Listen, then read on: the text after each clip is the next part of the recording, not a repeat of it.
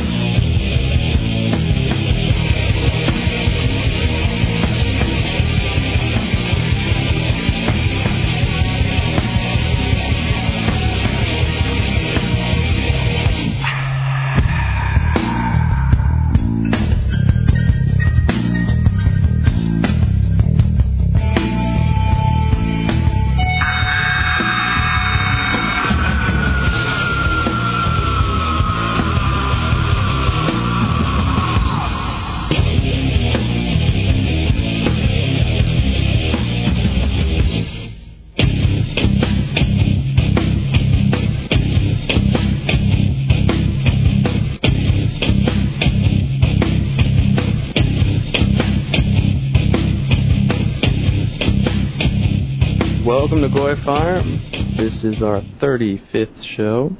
We have Alex Linder. Hello. Craig Chaincop, and also a special guest that you know from The Truth Is No Defense, Jeff Beck. Hello. We have a series of topics tonight, as ever. I am your host, Aegis, and this is GoyFire. We talk about a lot of things on this show of interest to you as a white person, so give a listen. We have topical things for you to learn about. We set in global context the insanity you see around you. Don't tell me you don't know what I mean by that. Right. Dick Gregory is in the news again. Dick Gregory, perhaps you know him, he's a celebrity of sorts in the Qua. We have George Bush addressing the NAACP, as well as a couple of TNB stories, Brooks murder in Kansas, as well as South Africa, EU censorship. We also have a Mr. Damsky in Florida lighting mattresses on fire. We also have a KKK group in Colorado, much to the surprise of the pro-immigrant groups there. And the horror of the supercilious NPR. Right. We also have Lebanon in the news again, suffering under continual bombardment by Israel, as well as the House vote on Lebanon and Israel's attack, as well as VNN internal news. Sunlit Heights, among other things, will be discussed. So coming back to our top story tonight, Dick Gregory, folks. Dick Gregory made a statement recently that malt liquor is made by white beer companies, but, quote, only sold in black neighborhoods, and you don't get suspicious, he has. They put a thing in it called manganese, and once you get so much manganese in you, you will kill your mama. Oh, Lord, no. But they've got you believing that that's normal for you to act that way. Alex, did you perchance hear that over the wire? Yeah, he was speaking to the NAACP, just like our President George Bush, and both of them had more or less the same message, that racism is to blame for black failure. And what's called black failure is merely failure by white standards. For Africa, it's nigger normal. The main point to me there is simply that if educated, traveled niggers, which does include Dick Gregory, believe that kind of nonsense, imagine what the average one believes when all he knows comes from other niggers and TV. These people are a threat to us, ludicrous as they may seem and be, and we're fools not to protect ourselves against them. He was talking to other niggers, of course, and so some of these comedic asides are barely understandable by whites, I would say. For instance, Gregory said, the FBI has documents on the relationship between lead exposure and homicide, and I don't know what that means. Bullets hitting niggers and leaching into their system, or the lead, or what? But no, they mean lead in the walls of the houses they occupy. Yeah, I know that's what it means. That's what they eat probably in their spare time when they're not getting popped with lead. But and then he says whites are 83 times more likely to use crack than a black in a large urban city. 83 times. Yeah, this is like the these stats the NAACP floated, and one of them was about serial killers, and they just float anything, really. And this is like Bush speaking to La Raza. Now he's before the NAACP. When's Bush going to talk to the group of whites? Yeah. Maybe he'd come on GoyFire. Can you invite him, Alex? Yeah, we invite President Bush to come and address the concerns of white people on GoyFire. Here, he can be a guest. And you see, the Bush sent Rove out to speak to the Mexicans at La Raza, i.e. the race. And Bush goes to speak to the niggers at NAACP.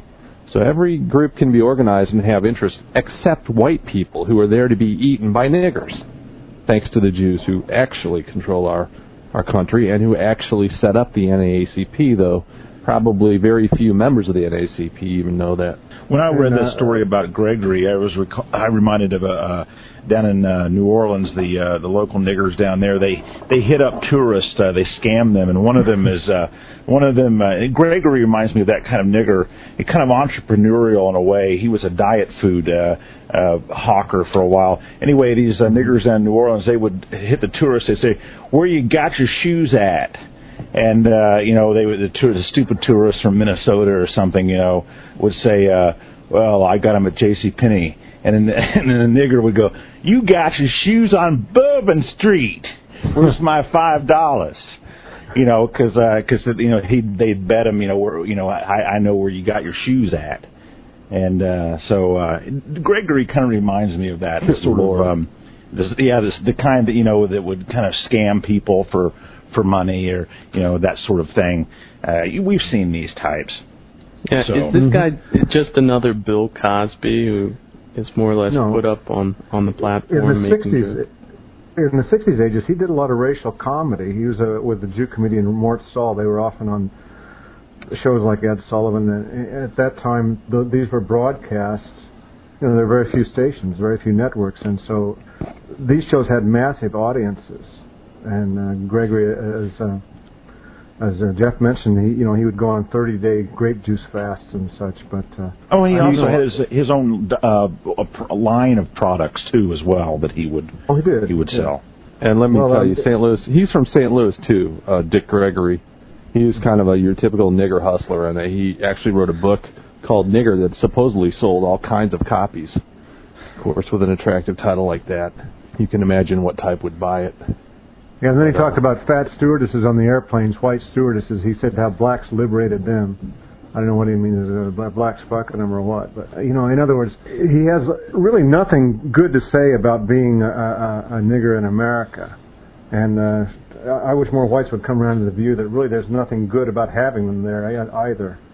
But they haven't made that leap yet.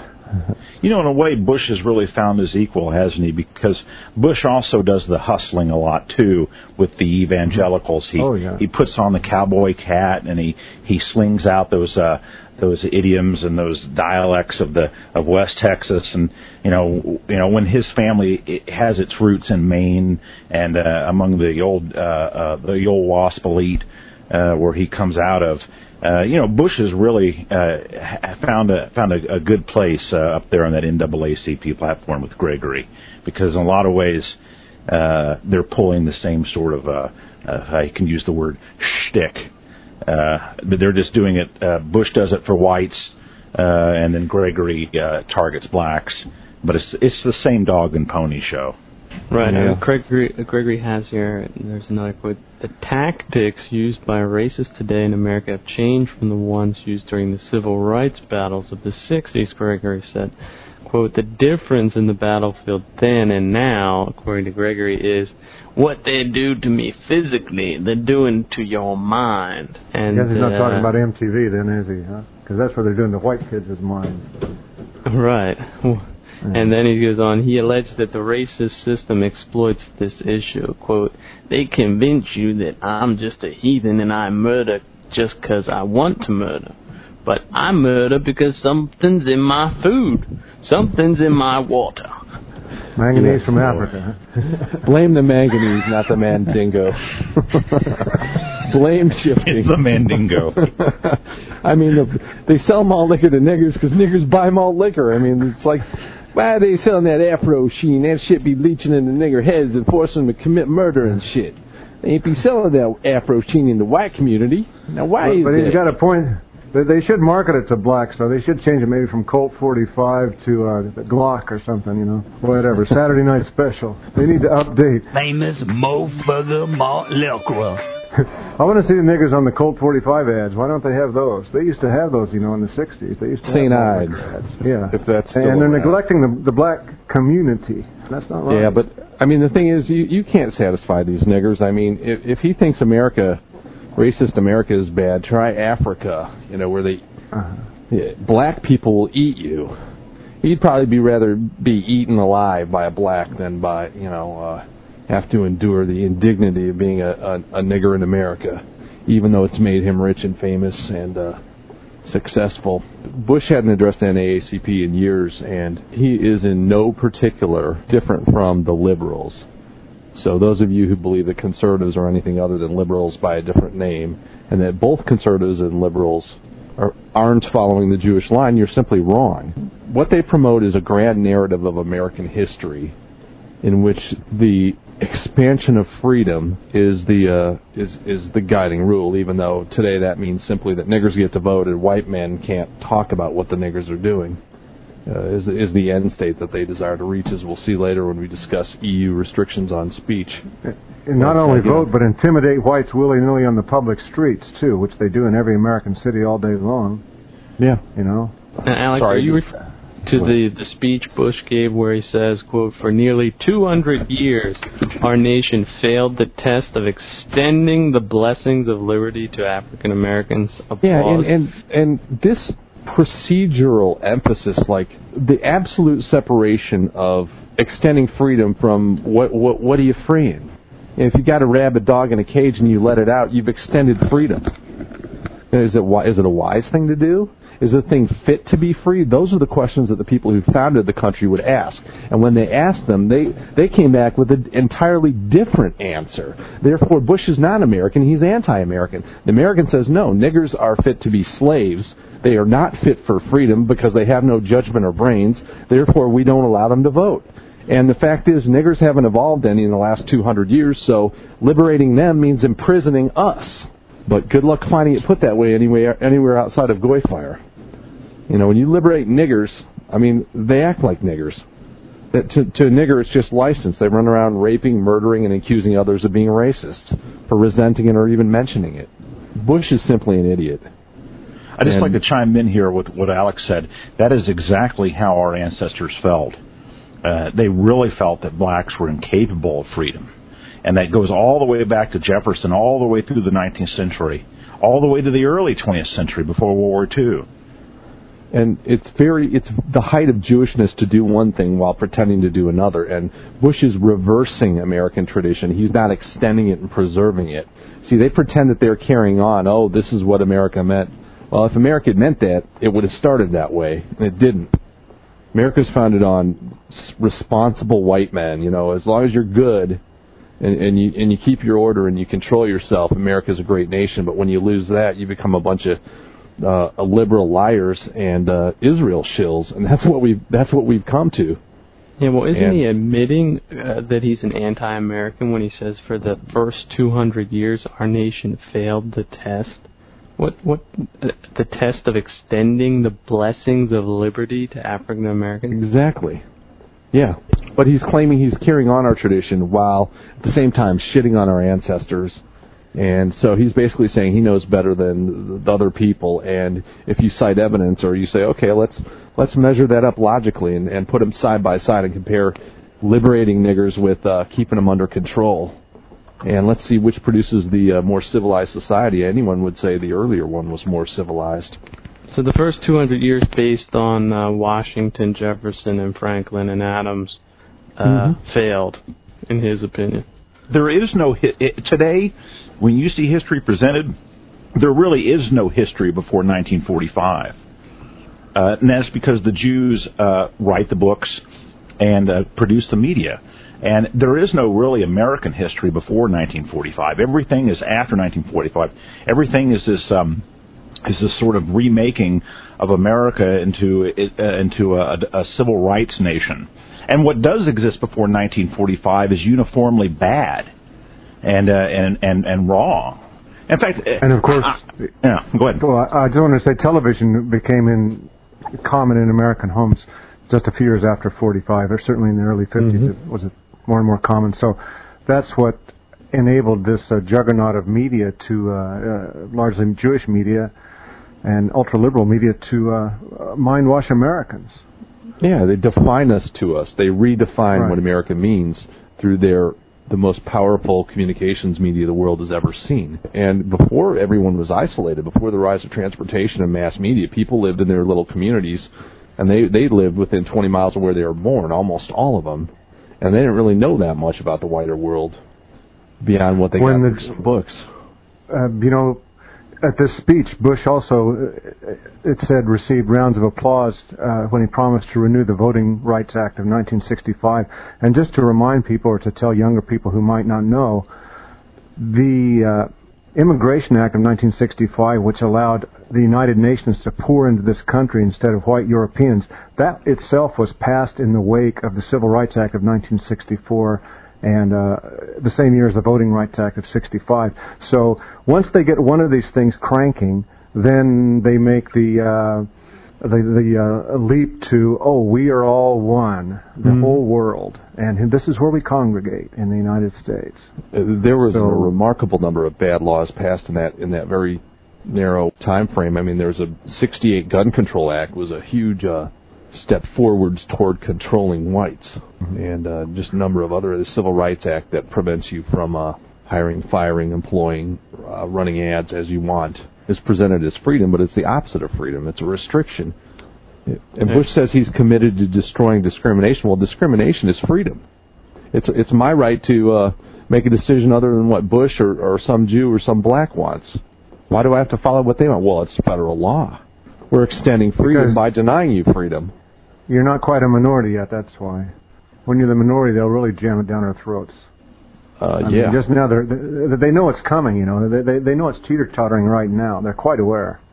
And they know it's all of them against the white man. Yeah. Sure. Let's just read a little of what Bush says to appreciate how fully dipped in the fondue he is. My faith tells me that we're all children of God. There you see the Christian religion. You can perverted or fulfilling its natural function in being a universal religion that doesn't value one person any more than any other and tells you they're all the same in political ways, or at least feeds in and supports that view of things. I come from a family committed to civil rights. That's interesting. And then he shits on our country for the first 200 years of its history. So is he admitting he's a red diaper baby in that sense?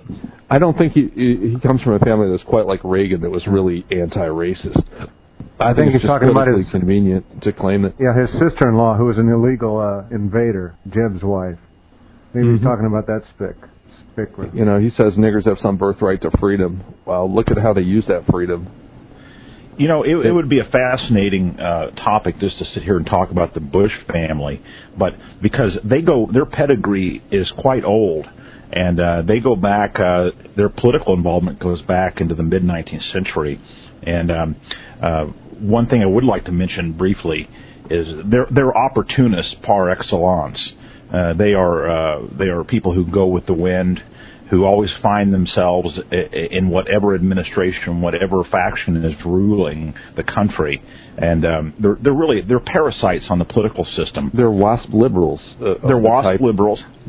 And the book I would recommend on this, it has some problems, but he does a very good job, is Kevin Phillips' American Dynasty.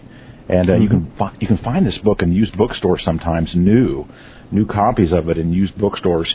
And I would really recommend that. And you'll also find out these people have had their fingers in the arms industry here in this country for a long time. They sold a lot of arms to the various quarreling sides in World War I, made a lot of money off of that. And they go back a long way. And the behavior you see in the latest incarnation of the Bush family is pretty much what they've always done. And they're a real plague on America. There's no doubt about that. Mm-hmm. And here's another bit of what he says. Nearly 200 years into our history as a nation, America experienced a second founding, the Civil Rights Movement. So he's fully in line with Jewish orthodoxy there. You know, it took the Jews to rewrite our laws to make us the nation we were meant to be, which is opposite, of course, the reality of what we were supposed to be. It's interesting that when all of our leaders, like Bush and Schwarzenegger talking to La Raza, Bush talking to the NAACP and himself to La Raza before he was elected his first term before, and the FBI director talking before the ADL, essentially what they're doing is using it as a podium to lecture and hector whites about how we're not living up to the minority standards for us. And we have to improve. Right, because whites are really the only people paying attention, I would say, to these types of shenanigans. And, you know, how can they say we live in a democracy where the will of the people prevails? And you've got Bush going to speak to a group that votes for him, about 1 out of 10 votes for him, and he appeals to them on a racial basis. And yet he won't speak to organized groups of whites when whites are still 2/3 of the nation, and express clearly racially defined political differences with other groups, so that even a slight shift in white people towards Bush would be a landslide politically. And those of you who think that we're controlled, that the will of the people is made manifest through voting, I mean, there's clearly some other factor at work, and the X factor is the Jews, as we point out. They're using their media to enforce a single view. There may be two parties, but that's to keep up the illusion that there's some difference between them when there aren't. As Bush's speech perfectly shows, any liberal could have given this speech without changing a word of it.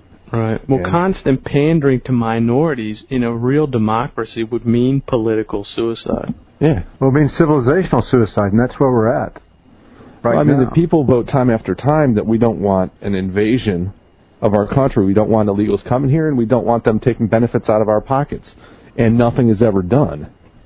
There's another clue that the country is not controlled by the people who seem to control it. Here he's talking to whites. My faith tells me that we're all children of God, equally loved, equally cherished, equally entitled to the rights He, with a capital H, grants us all. Mm-hmm. Yeah, and that means that anyone who opposes Bush, what's the inference? If you oppose Bush, well, Jesus, you must hate God. Anti-Judeo-Christian. Yeah, sure, right. You're opposed to God. That means you're immoral. You're a bad guy. But we here at GoyFire are the good guys. That must mean they're the bad guys. we need more F-16s for Israeli God. Sure. Let's see. He has a couple other... he's joshing with the Nig folk. It's a beautiful thing. I love the applauses they have, always just cutting up the speech. There's, applause, laughter, and applause. Yeah. He strokes him and he says, I don't have the quote right here, but he says, racism is still a problem in America, and of course they all applaud. Well, you're basically telling them they're not responsible for themselves. At the end of the day, hey, I'm with you. You can always blame the white man, and you got a friend in me. I'll be with you on that. And this is a Republican coming straight from the mean conservative. side. He's conservative. Who you think of as the masculine party that's going to deal with reality. Nope. It's as liberal as any feminist. White people are to blame for nigger problems, but niggers are never to blame. Our schools are failing our niggers. Our prisons are failing our niggers. Everything's failing except the niggers themselves. That's the world we live in. It's kooky. It's upside down. Our schools are preventing our niggers from learning. It's hanging from a tree with a coconut. I mean, come on. There's not enough tetherball cords for our niggers. The windows don't open wide enough. And they're eating the lead paint. They sweat their in the last two paragraphs. Look, he's mentioning God. He says there's an old Methodist hymn that speaks of God guiding us with a hand of power and a heart of love. And then he said, thank you for having me. May God bless. The Methodists are one of the biggest supporters of these Somalis and whoever, South Americans, Ecuadorians coming here and raping these totally illiterates, essentially, raping the young white girls. The Methodists, they're some of the worst. Really, all of them have these immigration adjuncts. What about that? Stan, why did they ever try to... A lot of my family my grandparents were Methodist, and then a lot of my dad's generation left because they were sick of them feeding the World Council of Churches, which is a fucking Jew commie outfit. Yeah. And they're latest Israelis now. Yeah, they're full of this. They're full of this shit about bringing in these monkeys from the third world. and sicking them on white kids. And like you said, it's already resulting in rape and murder in various places. Great God Almighty gonna pick a bale of hay. Great God Almighty gonna pick a bale of cotton. Great God Almighty gonna pick a bale of hay. Oh Lord, pick a bale of cotton. Oh Lord, pick a bale of hay. Oh Lord, pick a bale of cotton. Oh Lord, pick a bale of hay. Got to jump down, turn around and pick a bale of cotton. Right, we have a murder on the tail of this very important NAACP meeting with the head conservative chief. This is a case out of Wichita, Kansas. Wichita. What other notable crime happened in Wichita? Could that be the massacre? The Wichita Massacre, in which two niggers went into a townhouse and forced a bunch of white kids to perform all sorts of sexual, humiliating actions, and then stole money from the ATM, and then took them out to a snowy field and shot him in the head and drove off, leaving one alive. Being niggers, they weren't very competent at what they did, of course, resulting in their capture. And the news of this horrible crime was never quite made it onto cable or any TV movies. The bullet was slowed by her hair barrette.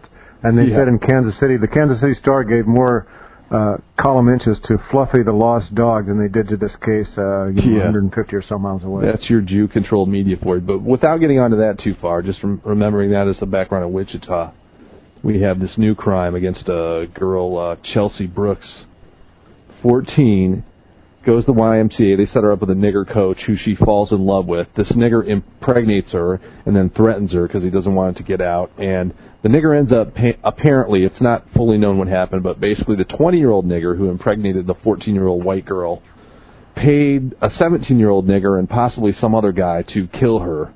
And they've now got the 20-year-old and the 17-year-old, and there's a 49-year-old who might be involved somehow. Truly an utterly disgusting story that betrays in every particular how deranged our society is.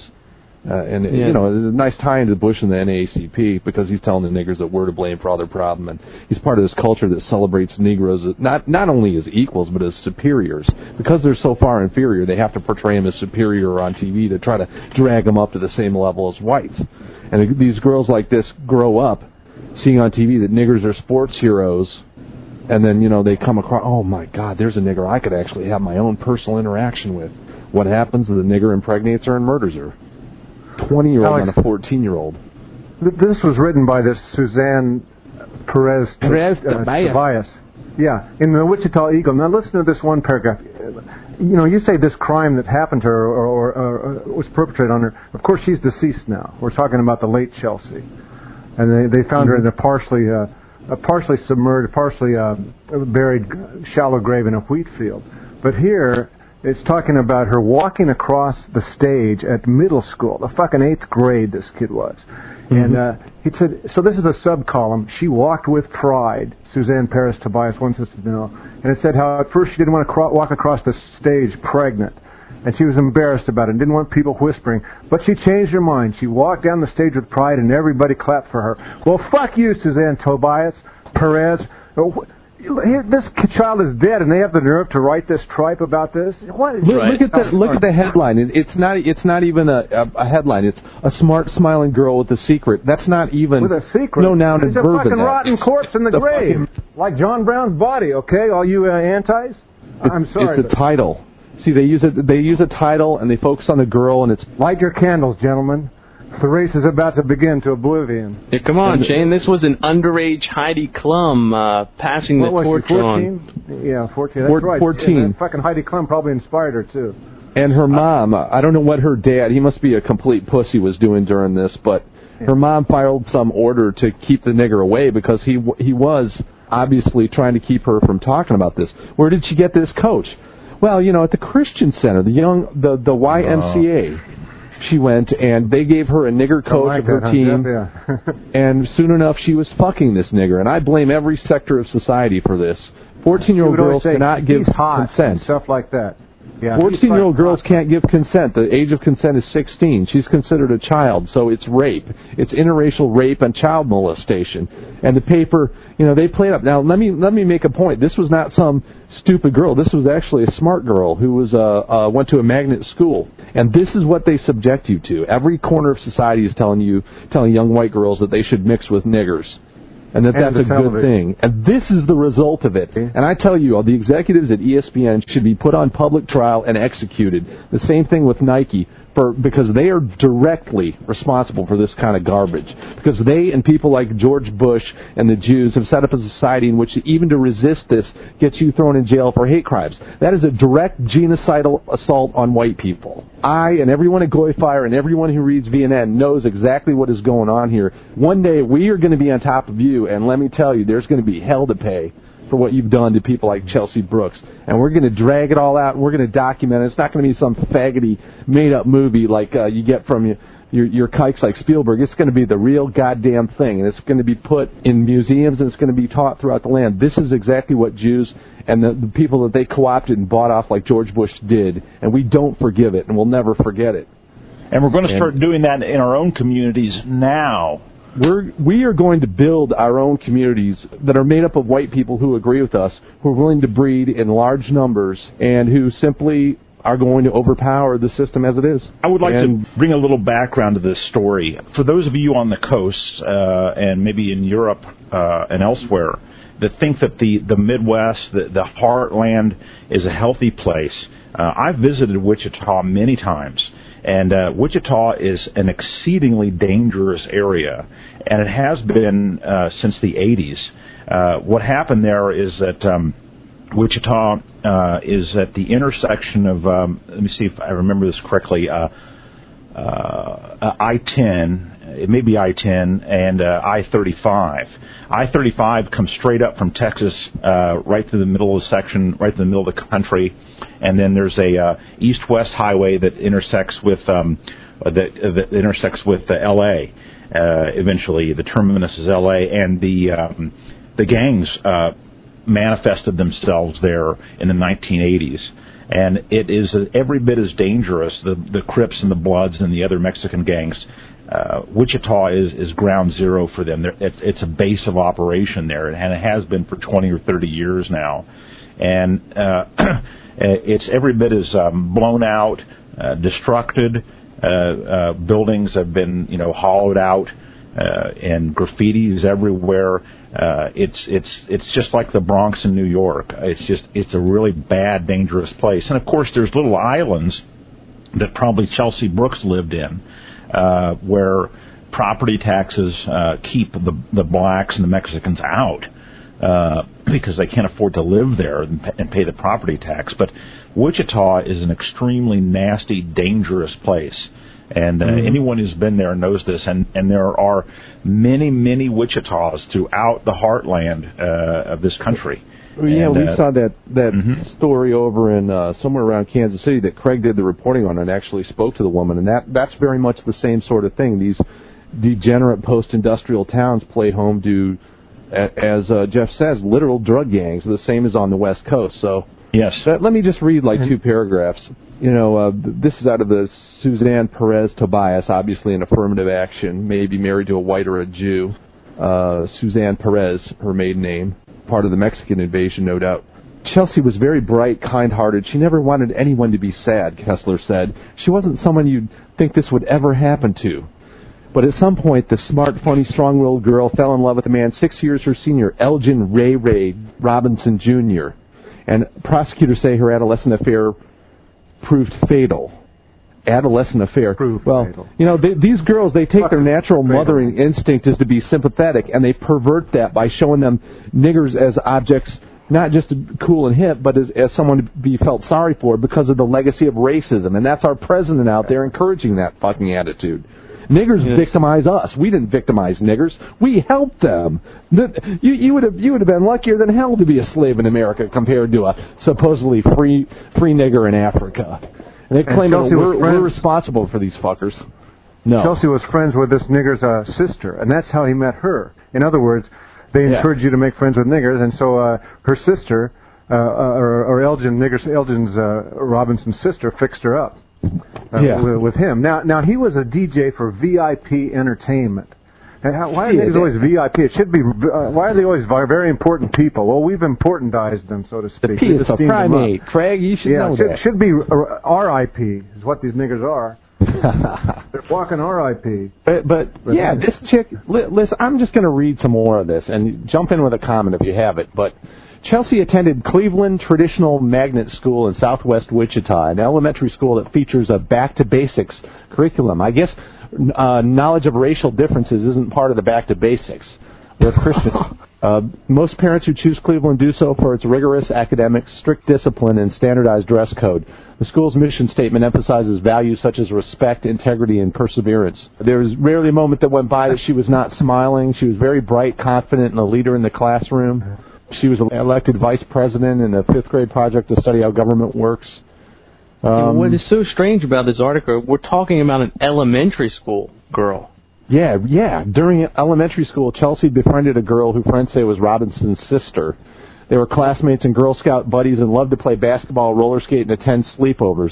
So if you're letting your daughter mix with niggers, this is exactly the kind of thing they're going to be exposed to. You see that the Jews, and there may be a lie that white men are the main child abusers, but niggers actually have higher rates of child abuse than blacks. Remember, just last week we saw the gang rape by the football players at Fresno Community College, the gang rape of the 11-year-old Mexican girl. And here's a 13, 14. Yeah, they're saying 14, but I suspect it was actually earlier than that. He probably began sleeping with her when she was like 12. I wouldn't be surprised. But they play this down in the paper. Right. What's throwing me off is just the age aspect. It's the same formula that we've seen over and over. You've got a fucking 20-year-old nigger who's going after this very early teens white girl. The girls played basketball together at South YMCA. Robinson was one of their coaches. You see, now, you may not realize this, you who are dull and haven't listened to GoyFire before. How could YMCA be dominated by Jews? Well, they may have nominal Christians in the head of it, just like our country does in George Bush, but the ideas that it pushes are completely Judeo-feminist. And part of that is pushing this race mixing. So you send your kid off to YMCA, this is what you're exposing them to. Having some nigger predator as a coach. And they've been trained by the ESPN Nike to say, it's a heroic nigger. Sports are super important, and niggers are, who's better at sports than a nigger? I should like to fall in love with him. He's so smart and funny.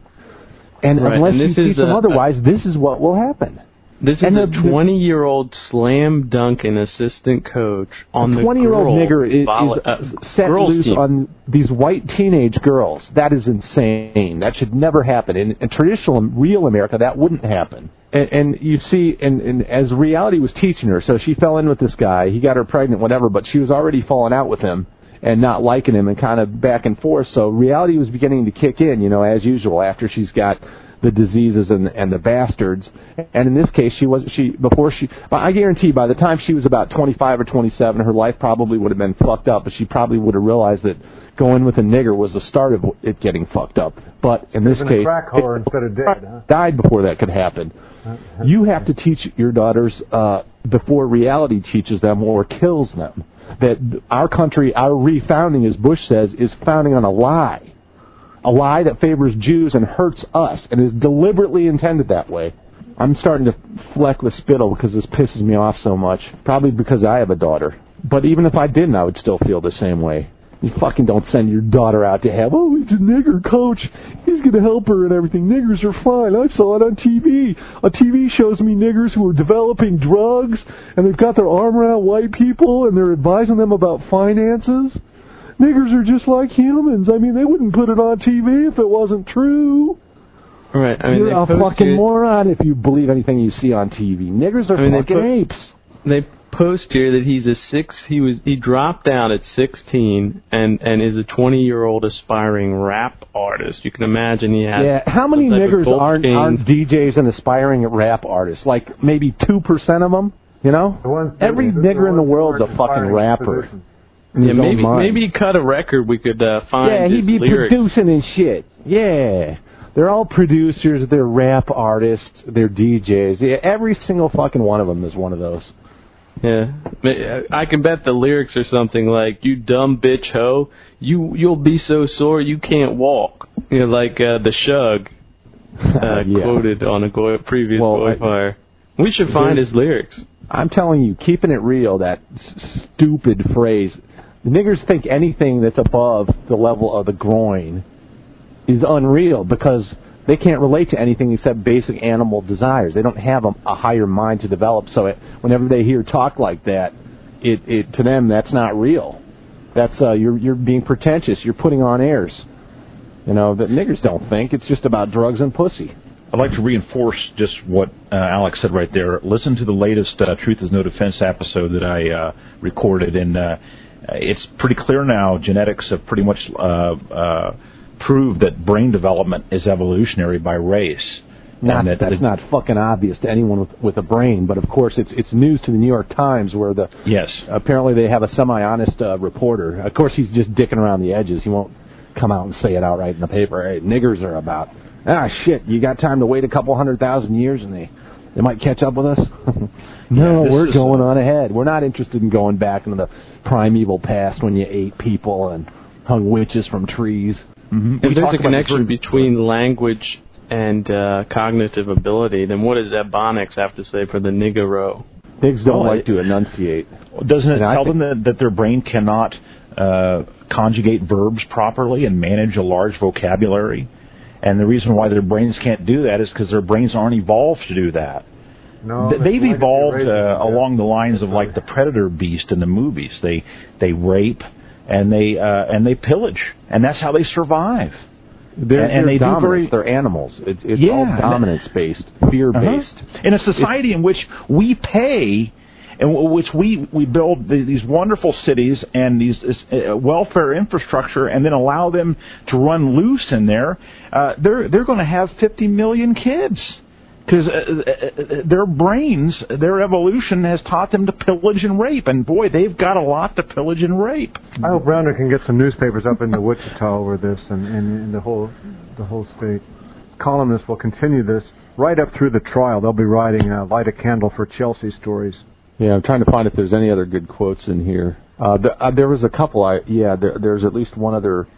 Workers discovered Chelsea's partially buried. Niggers are so goddamn incompetent. After they kill people, they can't even hide the body. Just unbelievable.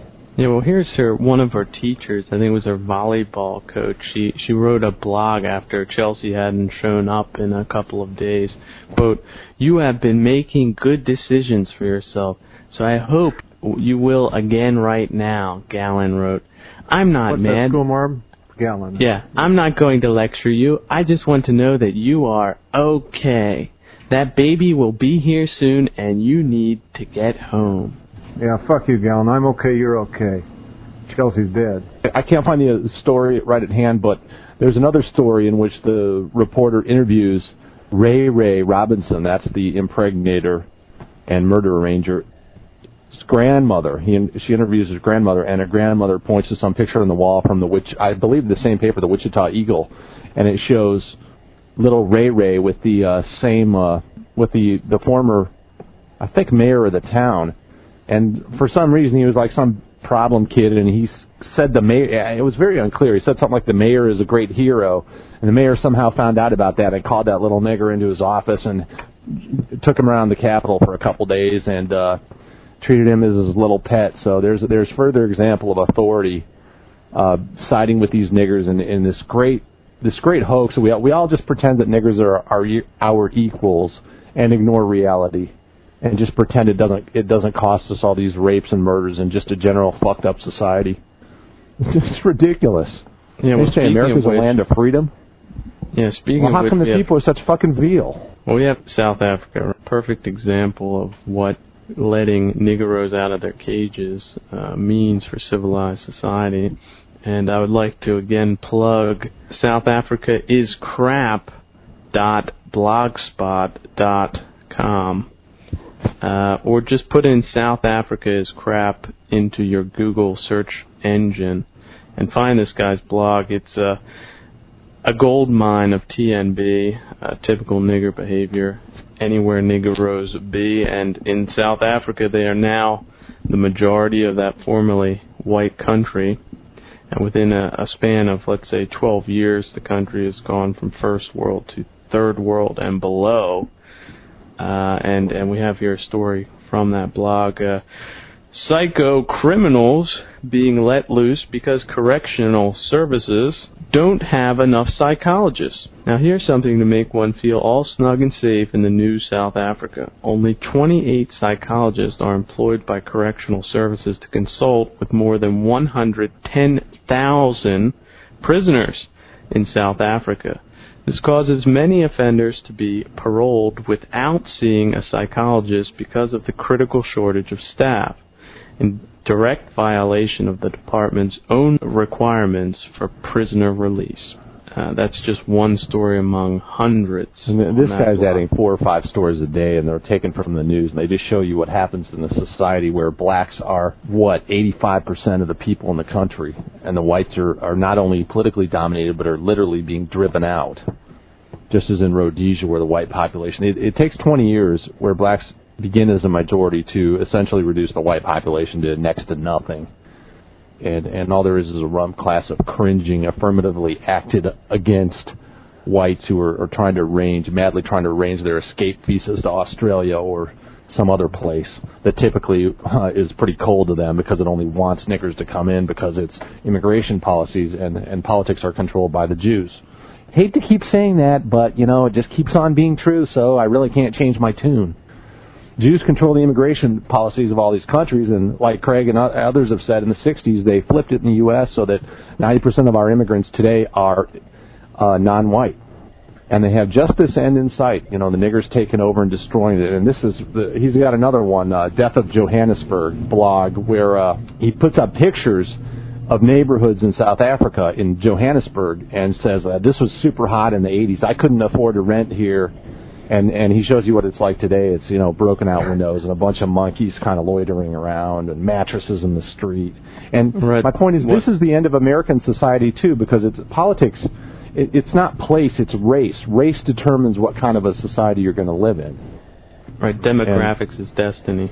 When you take people who have an average IQ of about 70, and in America they have an average IQ of about 85 because they have white admixture in them, but they are not mentally capable of creating or sustaining the kind of society you listening to me right now want to live in. And nobody will tell you that, least of all your president, because the people who control our society are Jews, and it's in their interest to eat us up, eat us alive, just like a praying mantis would grab a fly and start eating it alive because it sustains him. They grab America and eat it alive. And rendering it digestible means injecting it with niggers and coloreds that rip us up and allow them more easily to dominate and acquire all of our real estate and acquire all of the money. Look around any town near you. Who owns most of the prime real estate? It's going to be some Jew. If you track it down, it's always going to be a Jew owning those skyscrapers, and the high rent commercial rentals is almost always going to be a Jew. Why should they own everything? They didn't create this country. They're just fucking carpetbaggers and swindlers from Russia who only got here about 80 years ago. But if we say how remarkable that they are, that they accumulate wealth, and because they have such solidarity with one another, if that's commented upon and whites suggest that we start copying their solidarity racial strategies, that's, of course, evil. It's love when the Jews do it. If you look up this site called city-data.com, you can find out the races in even your town and every state. And when you begin to look at this little by little, you can see if we're down to 58 or 62% of the United States now, whatever it is, why isn't 58 or 62 or whatever the number is of the racial propaganda on TV pro-white? Where is it? Why not?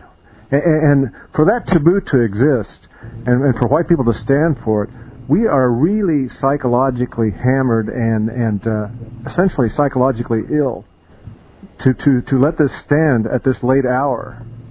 Whereas we don't have media. We literally do not have media that addresses our concerns as a racial basis, as all minorities validly, they say, do.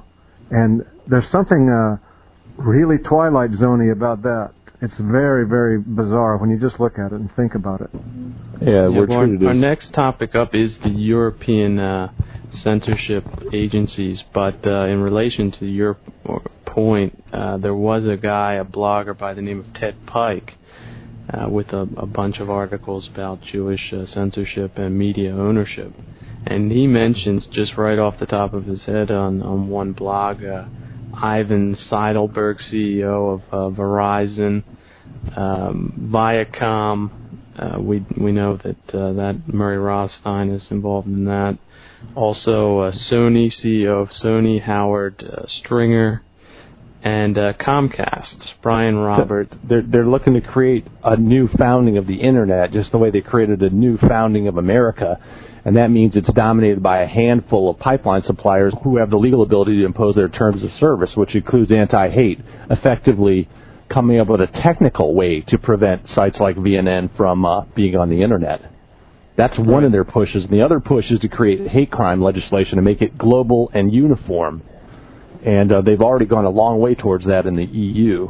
Right. As we've seen. Yeah, on Don the American Black actually scene ran into this a few years ago, this pipeline issue and problem. But anyway, for the time being, white racists have been able to get around it, but that may not be the case, especially in Europe, as Aegis is saying. Right. The pipeline suppliers is who he names in this one article, Ted Pike. He says another Jewish communication monopoly lobbying for Internet control is Comcast, the largest cable TV network in America, twice the size of AOL Time Warner. Comcast was founded by Jewish Ralph Roberts with his son Brian, now CEO. The Wiesenthal Center of Museum of Tolerance for his great integrity for being intolerant of intolerance. Jeffrey Katzenberg of DreamWorks, presiding at the Wiesenthal Award ceremony, presented a silver menorah to Brian Roberts, saying, quote, "I don't know anyone who is more connected to his Jewish heritage." And needs a menorah medal, but anyway. Yeah, these are giant companies that are owned by Jews. Verizon is another one. You see their ubiquitous ad on TV, owned by Kikes, offering kind of one-stop communication service. And that's kind of where it's all heading, combining every form of communication into one and offering it at a low rate. And as always, these industries start out small and diverse, and then they concentrate in just a handful. And the handful are either owned by Jews or they embrace Jewish terms of service. So that's a technical threat to the Internet. And one of the few Christians in America who will speak overtly not just about the technical attempt to impose censorship, but the Jewish political attempt to impose it is Reverend Ted Pike at truthtellers.org, I believe it is. And of course, he's not a racist. He doesn't take our point of view on the race, as he believes, Jews can be separated from their remarkably repetitive actions of the last few thousand years. His view is, nevertheless, he accurately and very usefully describes what the ADL is up to in attempting to impose a global, quote, hate, unquote, speech suppression. Hate speech being whatever speech Jews hate, of course. Just as an anti-Semite is someone Jews hate. You just have to reverse the terms to get the reality. And they already have in Europe speech provisions that they're like everywhere else. They want to be one thing. They want to be one thing and claim they're another. They want to claim that they're upholding freedom of expression while in reality they are discriminating against all political views but their own. They prevent their own position as universal human rights. This is not just a political position. It's somehow more basic. They pretend that everyone has agreed on their beliefs or their beliefs form the basis of a common united humanity, when in fact their view is simply another political position and one that is not grounded in facts or reason or logic or right interests. A way that they've honed this skill over many centuries is via Talmudic debate and dissertation and word games, ontological actually reasonings or feints, and it's to the point now where they're quite skilled at it to represent themselves as the savior of humanity, and as the height of humanity, while at the same time essentially being totally disingenuous. It's something Aryans can't really get their minds around. Let's put it that way. That's what I'm trying to say, because it would not occur to us to do that. That's why we can sometimes be misperceived when we're speaking about harshly. And the Jews supposedly are always talking about love, even when they're strafing with F-16s. Yeah, it's a very Middle Eastern mindset that harkens back to the Tsar. I don't know if we posted it or not, but A just dug up the EU has a monitoring center on racism and xenophobia, and they put out a publication. They're on the 18th number of that publication. I was reading through that before we started the show today, and it's remarkable. In fact, I saw a new sort of extension of their lies. I mean, they start off, as Craig said, they're very verbal. The Jews' background is living in ghettos, and their idea is that all adult males should do is study the Talmud, which is this endless commentary, hair-splitting, and essentially it amounts to developing in themselves, through interbreeding and cultural tradition, an advanced ability to lie, which, when they're let out of the ghettos, as they were by Napoleon, confers on them immense social advantage. And they go and they take over the law schools, and pretty soon they redefine words from their normal meaning, and they have everybody singing their tune. It helps them take over the high positions in society that don't involve muscle, and through money you can pretty much control everything else. And so it's not free speech. The Jew comes up with the concept of hate speech, right? So that's part one. So first there's free speech, and it's pretty obvious to us Aryans what that is, and there might be a couple exceptions. You can't shout fire in a movie theater. You can't deliberately cause a rally to break forth by encouraging violence. But other than that, you're free politically to speak what you want. The Jew comes in and redefines free speech to mean A, pornography rather than political speech. B, he comes up with the concept of hate speech that he says, at first he says, he tries to create in the public mind the idea that there's a difference between hate speech and free speech, which is, of course, not true. Hate speech is speech Jews hate and want to outlaw, while pretending that they uphold free speech. And the next advance they made in this, which I saw today for the first time, is to claim that what they call their construct hate speech actually undermines free speech. So you gotta love it. It's totally Jewy. It's chock full of heady Jewish goodness to claim that not only is what you're saying, Mr. Leonard, it's not just hate speech, you're actually undermining free speech with your hate. And Americans don't understand or believe how Jewish we've become. They just don't know, because they don't know about Judaism. If you just look into it minorly, you can figure it out. They're very perverse people. He wrote an essay this week, "We're all Israelis now." Well, duh. Mm-hmm. I guess we've known that for a while. Yeah, it's exactly the same. Craig brings up the Lebanon example. The Jew bombs the living hell out of Lebanon.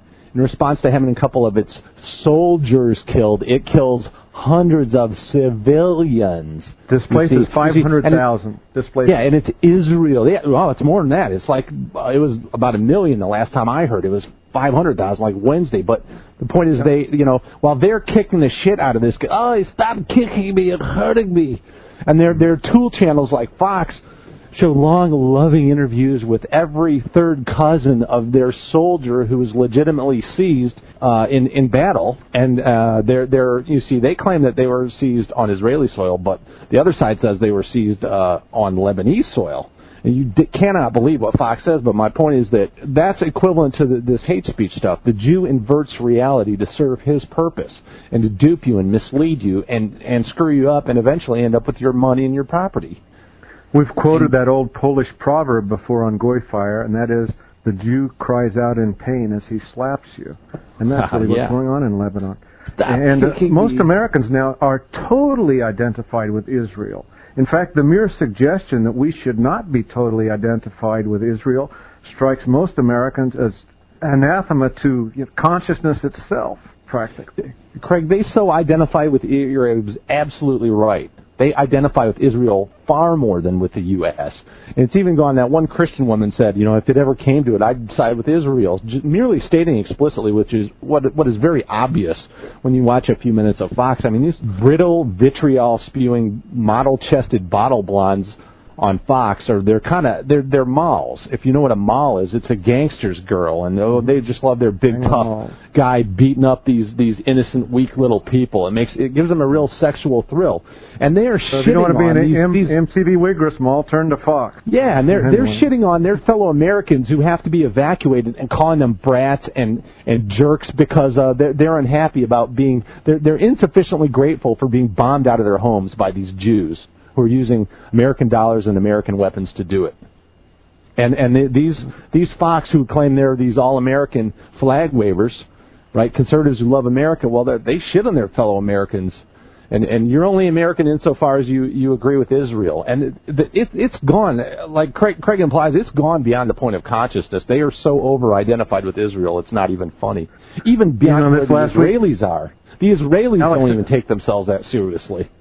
This last week when you were talking about the Fox jingle and how mind-numbing it is, how it's so similar to that Mark Knopfler, who's a Jew, ditty from the 80s, which was I Want My MTV. Well, soon after, Knopfler and ZZ Top and all of those guys left MTV to be supplanted by nigger hip-hop. Well, the audience, the baby boomers, I suppose, came of age, and now they're tuned to Fox. I mean, when will this... I heard Fox ratings just dropped in the last couple of weeks, but I don't know what it's going to take short of World War III, and the Jews are anxious for that. Ben Stein wrote an article about Eretz is this week and how we should all be for it. Most Americans don't even have a clue what that means, but it includes the entire Holy Land is what it essentially is, and so it's odd Ben Stein would quote that. And if you look up Wikipedia, the Jews for Eretz is, they've edited that to make it seem innocuous. I don't think Israel has any friends in the world except the U.S. They can't even buy them. They may trade our technology to China, but I don't have any real friends anywhere else. And it's just this shrill, small band of people that is maintaining on the web and on TV that what Israel does is defending the civilized world, or it's the canary in the mine. That's one of their favorite figures, which is so ridiculous. I mean, it doesn't even bear discussion for anyone who knows the facts of the situation. Israel is stuffed with nuclear weapons. Israel doesn't allow nuclear inspections, yet hypocritically says those who try to get a nuke or two to defend themselves against the type of aggression we see in Lebanon are the real threat. So everything Jews say, all you got to do, this is what's so neat about it. They can lie and lie and lie, but just invert it. Flip it over and you get the truth every single time. And TV is the Jewish mind at work inside your house. And so if you see something on TV, the reverse is the case. If they show a nigger like developing a new drug, you go, niggers never develop a new drug. Then look up the facts and you'll see no niggers ever developed any drug. Yeah, that's funny, Alex, because that's what they did under Pravda and the Bolsheviks in Russia. Sure. So there's a historical parallel. It's a little cozier and fuzzier here in America, but it's the same thing. There's one way to think, and anybody who disagrees is a hater.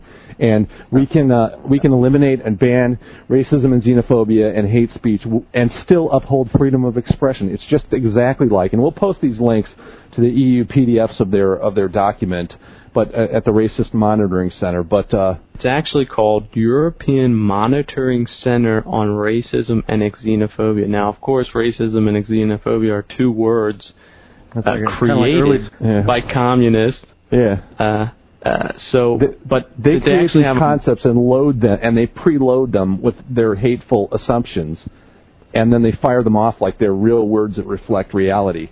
And this is a particular Jewish perversion. It's like a political perversion, like a sexual perversion. Is the Jews? It's hard enough to represent reality with words if you're trying to be clear and honest. But when you get Jews involved, Jesus Christ, there's like 20 filters between you and reality. Although it really is, usually it ends up being as easy as simply flipping what they say on its head to get the truth. You know? Right. OJ's not guilty. OJ's guilty. Yeah. Okay. Right. Well, I looked into the details of this EUMC. Now, of course, that's the abbreviation of the European Monitoring Center on Racism and Xenophobia. Now, the EU itself is a quasi-political organization that... Supranational. It's supranational, right. The thing is, they're trying to create all sorts of commonalities that extend throughout as much of Europe as they can encompass, and they really hate that.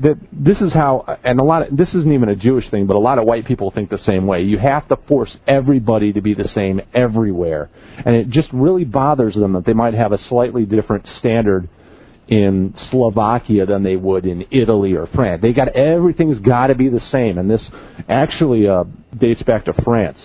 They destroy all local differences and force them into a national system, and everybody has to think the same way. So that's not fully a Jewish mentality. That has a white historical tradition, and it's a negative. But they're trying to create these laws, and they're really angry that they aren't in place across the EU community yet. So that's what they're working on. That's their current political agenda. And American Jews are helping them. People like yes, the Jews at Gonzaga University who have the hate PhD and so forth. We've talked about that before, so let's keep that in mind. It's international Jews working together to squelch whites. The big point there is that the U.S. has the one main legal stumbling block, which is the First Amendment, that the Jews have not been able fully to get around. They've curtailed it. They've cut it on the commercial side. You don't have free speech when you're placing an employment or housing ad, so they've gotten around that by redefining, we don't have free speech in the papers. We have commercial speech. That can be regulated. So they chip away, and they draw and they X out little areas that were formerly covered by the First Amendment. Hate speech, though, is much, much, much bigger than that. And they already have the kind of laws they want in place in Europe, although not as uniformly as they'd like. But what they want to do is, as I said, they want a global systemic oppression of anybody who observes the facts about the new world order they're trying to create. In which, you won't, and that literally extends to the level of you won't even be able to cite just plain facts, like we saw with Tom Winicki in Canada. You can't cite the facts about minorities and how they're destroying Toronto, because that would tend to thwart the Jewish political agenda by showing people what's actually going on and how it's not in their interest. Right. Could you please repeat that definition? The definition you read a while ago, or you spoke, and that's so essential to understand how we can have free speech but not hate speech. Well, I wrote this down. It made me so angry reading this. Sure. First of all, they're deliberately trying to confuse action and thought to imply that they constantly just shift between them with not making any distinction, so that free thought. They want to kill the idea. Like if I say niggers committed 80% of the murders in this area, even though they're only 20% of the population, that's a hate crime. And they want to lump that in the same with inciting to violence or other things that may have been traditionally outlawed. That's a ground level irritation that you encounter throughout their stuff. Is the very, very, and that is not white. That is Jewish. The Jewish claim that there is no difference between thought and behavior. The Jews always want to claim that a racist thought is a racist expression, is a racist act. They want to eliminate all. The traditional white view is that there's a difference. You can have your opinion. When it turns into action, then it's subject to regulation. You can believe whatever you want about niggers, but you can't go out and murder them. You can't go out and murder someone. You may hate them and think they should be dead. There's always been a difference between the belief and the action, but Jews want to eradicate that. They want to get at the thought. If they could get to the point, and there was a story about a week ago about they've got a little computer that a guy who's like a quadriplegic can use. By thinking thoughts, he can manipulate stuff on a computer screen. Now, I'll tell you, when they get to the point where they can control and localize what they call racist behavior in the brain, they will claim it's anti-Semitic and racist and eventually illegal to think racist thoughts, and you'll have to wear a monitor. And they absolutely would enforce that. That's exactly how they think. And they don't want anybody even think. They will suppress so far as they possibly can, to the point of creating a new species fit to serve them as slaves in an eternal new world order. They will go that far to suppress any resistance to their agenda. They've already popularized the word hate as being one of the worst possible words in the English language. It's right up there. It means nothing. Objectively, it means nothing. It's just shit that they don't like and don't want. So they use the worst possible word and they inflame people against it. You're a hate. But in the masses' mind, it's a really a boogaboo word now. It is, because words are like magic to most people. They're far more real than reality. You're a Nazi. Whoa. Oh, Nazis are horrible. You deny the Holocaust? That's horrible. It's essentially a feminine mindset. There's only a tiny minority of white males that is capable of originating or thinking ideas all the way through and seeing where they lead. And that's the minority they are concerned to crush, because it can compete with them. And this horrible eternal world of eternal slavery that they're striving to create. I had a chance to skim through this PDF. It's a 32-page PDF.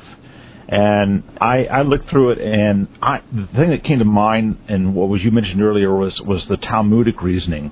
And this document is just full of hair-splitting and angst and hand-wringing, and it doesn't really seem to say anything other than just hair-splitting arguments and so forth. The person in charge of this EU MC is the Vice President Frattini.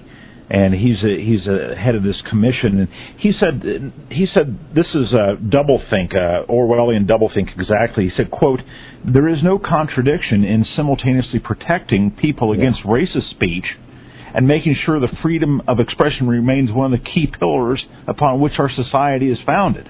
But exactly, and that's like a college professor saying we embrace both diversity and high standards, and we reject that there's any. They're trying to claim two opposite things at once. Yes. They're just saying "fuck you" to anybody who can think, and they think they can push this over on us. Too many people. It's not dissidence. Listen to this quote from there. "Protecting people from racist and xenophobic discourse is a basic principle of any democratic society." I assure you that goes to citing crime stats to prove that allowing a Muslim or nigger immigrants is bad for Denmark or any other society. You can't say that because you're inciting hostility against a group of people. Just like Tom Winicki can't say that minorities are wrecking Toronto and we should get rid of the Jews who let them in. No, that's in a democratic society. You can't. It's basically allowing this Jewish feminine mentality where everything must be made safe, and it takes a particularly Jewish cast, and the Jews must be made safe. You can't say anything that's not nice. When you have women in politics, it really supports and disguises the original source of this thought control, which is the Jews. The Jews want to control our thoughts so we can't pose any opposition to them. But when you bring women into the democratic process, well, it's not nice. Their gut feeling, although they can't even translate it into words, is you shouldn't really be allowed to say anything that's hurtful about anybody. So boom, there goes all satire. You can't expose anybody to ridicule or hostility. Their feelings might be hurt. Just say something nice or don't say anything at all. Okay, and we're not just asking you that. Yeah, that's actually one of our house rules, okay? And if you can't live with that, well, we have a very nicely appointed graveyard just down the road, okay? You might be a little happier there. Yeah, kind of an eternal hostel, I'm sorry, we're trying to build a nice society here. And I've encountered this at every step of my life. And typically, it's not purely a WASP thing. I react because that's the first type that I was exposed to, who really WASP liberals with three names who we can uphold diversity and high standards at the same time. No, you can't. Founder calls them girly men. White men who support this girly men. Our Faggoty College president was what was his name? David something Alexander, and they show him on the graduate mag, and he's sitting in a chair, and his wife's hand is on his shoulder.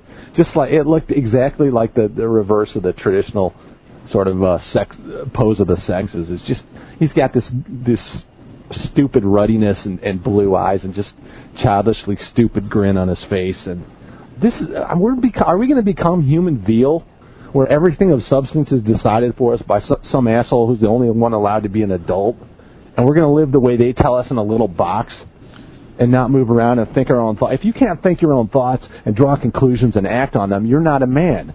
Now, God damn it, we're not going to de-evolve into fucking animals and go back to the tidal pole. I'm not going that direction. We're going a different direction. And these fucking stupid, and they're not even Jews on this thing, because the Jews are the ones who create all these bogus concepts and set up the committees. They're staffed by typical idiots like the Winkler broad and the Fertini guy running it. Yeah, well, the Winkler, she's asking the questions, and Frattini is answering, and the questions she sets them here. Does the European Union need new normative rules to outlaw incitement to racial hatred? Now, isn't that wonderful? And then he answers, definitely yes. As a matter of fact, the EU already has legislation dealing with incitement to violence and hatred for a racist or xenophobic purpose, namely the 1996 Joint Action on Combating Racism and Xenophobia. And then he goes on, nevertheless, as the European Parliament stressed several times, this joint action needs to be revised. When Europe is striving to become a common justice area, we need EU legislation establishing that the same racist and xenophobic behavior is punished everywhere in the European Union. Yeah, that's what I meant by they want to have absolute uniform mental slavery and forbiddings. Look, let me cut. I think just cut right through the Gordian knot. And the reason why all this exists, and what we as white nationalists know, what everyone knows on this program is we are now a mixed multitude, and we no longer have a consensual society. And that's why there's a GoyFire. That's why there are black nationalists. That's why there are Jewish supremacist organizations, because we live in a society that is now fighting each other. And we can't have free speech in a society like that, really. We can in some regards, because it is people are saying what is true. And it's ironic that if we once again had a consensual society, this whole free speech question becomes moot, because a consensual society is basically a peaceful society, and there's no need for people to express themselves in this manner, in the manner that we do in GoyFire or the European nationalists do, because the whole impetus for this movement of ours is gone. If we had a consensual, homogenous society. And this stuff is not going to stop, and it's just going to become, and at the same time, there's going to be more police state action like this. And the solution white nationalists have is to expel these people from our midst and return to a peaceful, consensual society. We have the solution. Mr. Frattini with the EUMC, he has no solution other than police state action. Well, it's been said before, multiculturalism is the precursor to a police state, which is why libertarianism is also more or less a precursor to slavery, because it doesn't form the opposition needed. They struggle to keep the old concepts, but to pour the new wine into the old bottles, to use the biblical simile or analogy. They new con. They want to call it free speech, but they want to denature it. They don't want real free speech. Would mean criticism. Real free speech doesn't. You don't have any need for monitoring centers if you have free speech. I mean, if you're allowed to speak your mind, why do we need people monitoring? I mean, it's not free if you've got monitors telling you what you can say. But, of course, they don't want the most basic questions of social order open to question. They have the answers, and they mean to enforce them. And the problem is the racist who won't go along with it. Here's another question that Winkler puts to Frattini. What would such a law do for people in the European Union? Could you give a practical example of its benefits? So right there, it's loaded. It has benefits, right? Not the detriments. Yeah. And he answers, the main result would be that there will be no place in the European Union where perpetrators are free to behave in a racist and a xenophobic manner. But behave, I mean, see, they're continually abrading the difference between a behavior and a belief. At one time they'll say, well, it's not clear. Can you believe this? Can you speak your mind? Well, we don't have to refer to. They're trying to erase that distinction, but we know from the practical results from Winnicki, from Zundel, from Irving, we know that in practical terms you're not allowed to speak your mind. So it ain't about inciting violence. They love to use that. It's about if you speak against this global slavery order, we're going to throw you in jail. And God damn it, you better get in line and get your laws in line with ours and forbid this kind of speech, because we don't like it. We don't want it. It's in the way of our new world order. When they confuse the lines between thoughts and actions, it's similar to the Spalding case in Boston we talked about, whereby he was defending his girlfriend from a negress, and when you actually do that, and then you're successful, and then they raid your apartment as an ancillary investigation, they find Dr. Pierce on your MP3s or something, then they write about that in the newspaper. So the more they can bleed the line between thoughts and actions, the more they can frighten people into not having you can. I think that document that we I don't know if we have or but we will post it. It's called Equal Voices. That's the title of this publication put out by the EU's Monitoring Center on Xenophobia and Racism. And equal. What the hell is that? Equal Voices. This is a stupid, lukewarm, vealish way of putting it. But yeah, continually you can see the conflict in their own mind between. They want to basically say that citing crime stats is the same as murdering niggers. It constitutes an incitement to violence, and they don't want either one. Remember, but they don't want to say they're just they don't want to say it. You know what? I think all this tracks back on the white side. The Jews have obvious political interests. On the white side, it tracks back the genetic advantage that must accrue to people who always believe they're in the right, and they believe it so strongly they're willing to oppress others. Thus, they have no perspective on themselves, and they believe they can never be wrong, and that may make them brittle, but it also makes them strong, because it's always the other guy who's guilty. And the more you attack, the more you tend to win. So that's why these people are always turning up on top, even in white society. And they're turning it against the more desirable type of people like us here at GoyFire, who tolerate people saying other things and aren't afraid of it. But this genetic fucking mutation that by which people can never ever see themselves as immoral or wrong is very, very common, even among white people. And the Jews have certainly perverted that, or they've channeled that, which could have many manifestations, to have a political manifestation that serves them. So that it says you can't speak against the conditions Jews are creating. That's hate. That makes you a racist. That makes you an anti-Semite. That makes you juggable. The jug being the joint, the big house, the place that people like Dick Gregory. I mean, they're talking right now about getting that passed on a European-wide level. Now, right now, there are countries such as Germany, Denmark, Switzerland, which we have been chronicling with the Zundel trial and others. Rudolph, they're sitting in jail. So, effectively, in these countries, this legislation already exists. They just want it on a European level, which means every single European country. I hate to interrupt, but this stuff really pissed me off. I mean, they don't have quite... The law's a degree off in some back province of the Czech Republic, and that's what they're referring to. I mean, the thing is, if we were reading this in a vacuum, it might be one thing, and it's proposals and a bunch of assholes on a committee, and you know what that's like if you've been to college at all. But we have, like I said, the real cases. We know what they mean, and in practice, if you hold a historical opinion that differs with the Jews, boom, you're in jail. Boom, they send people to beat you up. Boom, the Jew paper doesn't even cover it.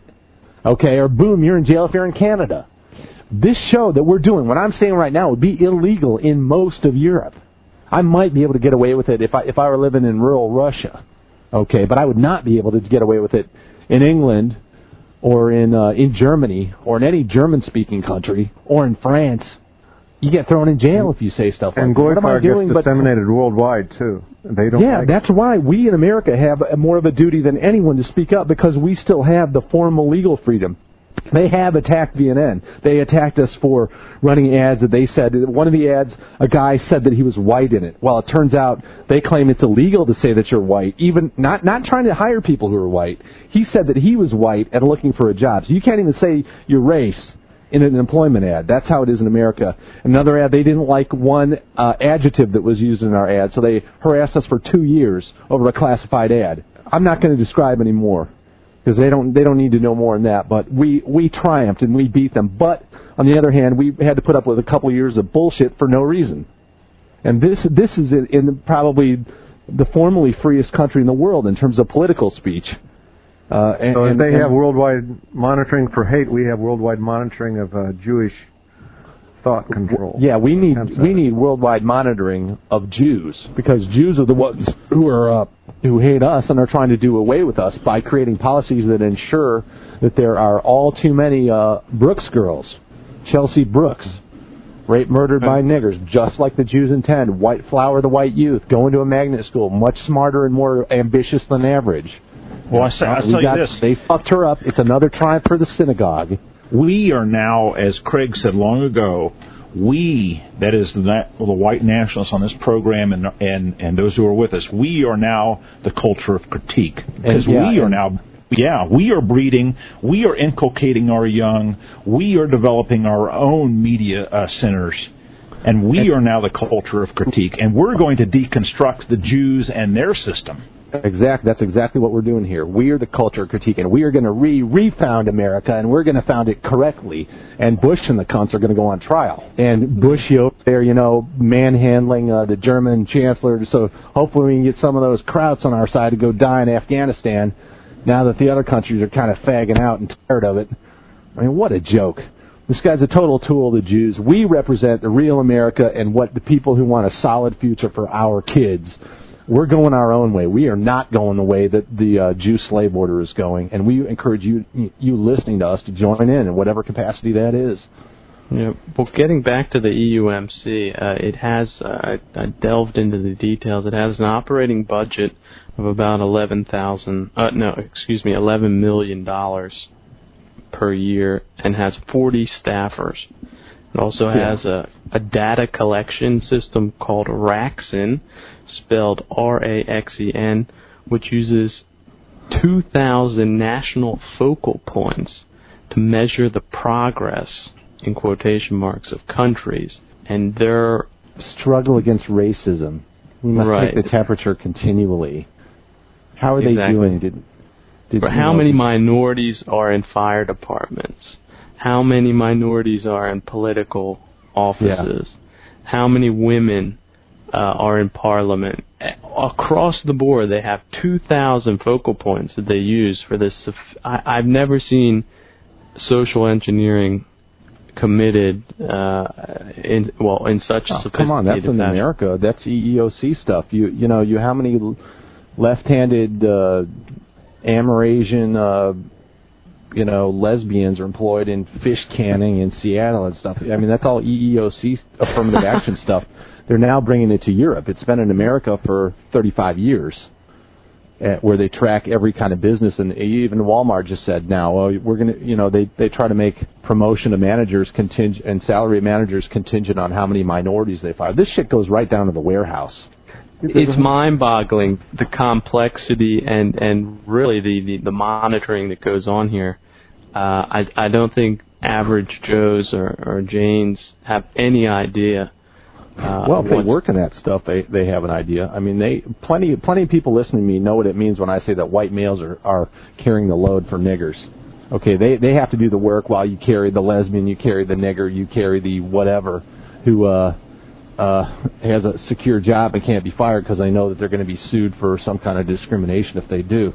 If that's not tyranny, that is tyranny. Who put this system in place? Well, it was just a bunch of Jews under Nixon, that great conservative president. Was the one who really, LBA established affirmative action, but Nixon really set it in stone, really got it going, institutionalized it. And right, he was about as conservative. Marxism, it's anti-white. About every kind of racism Bush, they track on there. Well, what's the racism, the hatred of white people? No, they don't track that. They track the racism, anti-Semitism, Islamophobia. There's no Loxism, though. That's our own coined word for Jewish hatred of white people. That is practically the defining feature of the New World Order. Got to get rid of us. This term Loxism was actually, as you pointed out, Alex, used by the ancient Romans. It's a Latin word. And I believe that's true. I believe that's true.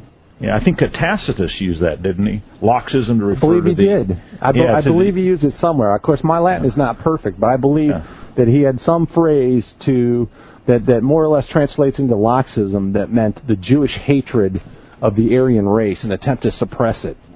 He said Jews are the enemies of all mankind. They are Loxist. And I think that's from the word Loxus, if you want to look at that. It's quite possible. Yeah. Granted, I'm no etymologist, but certainly, every single race that has ever interacted with the Jews or had the unfortunate circumstance of having Jews among them has its leaders have produced similar comments. Jews are seen as a pestilence. Like Voltaire said, I should not be surprised if at some time this race threatens the whole of mankind. It threatens the entire globe, and that time is now. They threaten the entire globe, and they're very gloating and gleeful, and they're very happy. Hey, their guys own most of the real estate. Their guys own the major communications companies. Their guys define the thoughts of the average global citizen, who thinks almost purely in Jewish loaded terms. We here are showing you the difference. White people do not believe. They don't understand. They don't have an inkling, the vast majority, that the Jews are setting this agenda for them, really right before their very eyes. And white people take things at face value, generally, and it's so hard to teach, even the ones who have a very high IQ, it's so hard to teach them that, look, this is being conducted by these people for their advantage. That's why they create these terms. Do you see how it's false? You try to get them, it's almost like it takes a gene to look at the thing sideways right? Look at the Punch and Judy show from the side, and you see them. Oh, there's a guy back there. That's why he's got his hands up the puppets, and he's manipulating them in a show to amuse the tots. That's how you're being treated by the media, as a stupid little kid, fit only for their Punch and Judy shows. Right, well, I want to encourage the readers to look at the show notes. Not only will the links to the EUMC be posted, but also the organization by the name of ENAR, which coordinates over 600 anti-racist NGOs, as well as ZARA, an organization funded by the Viennese City Council.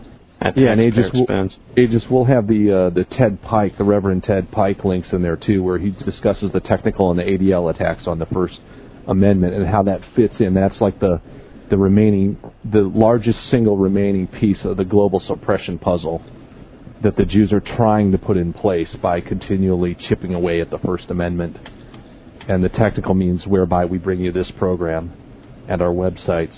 Whites have to vertically integrate, not just to bring you this. We have to own ISP. We have to own the computers. We have to own the software. We have to own the print shops. We have to vertically integrate. Ultimately, we have to vertically integrate until we become a whole self-serving nation. And soon enough, that's going to take place physically and in our own communities, and we will have a place set up and encourage you to move there if you're the right type of character.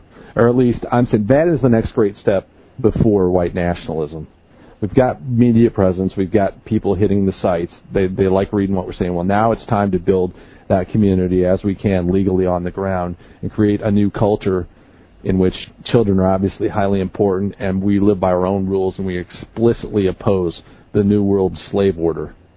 And obviously it can't be Christian-based because Christianity is insanity, and it's proven itself to be adaptable to almost any kind of political order because it's universalist.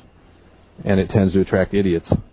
And we have to create something better and different. That's the next great step for white nationalism, is creating a refounding on the ground that will in time take over the space called America.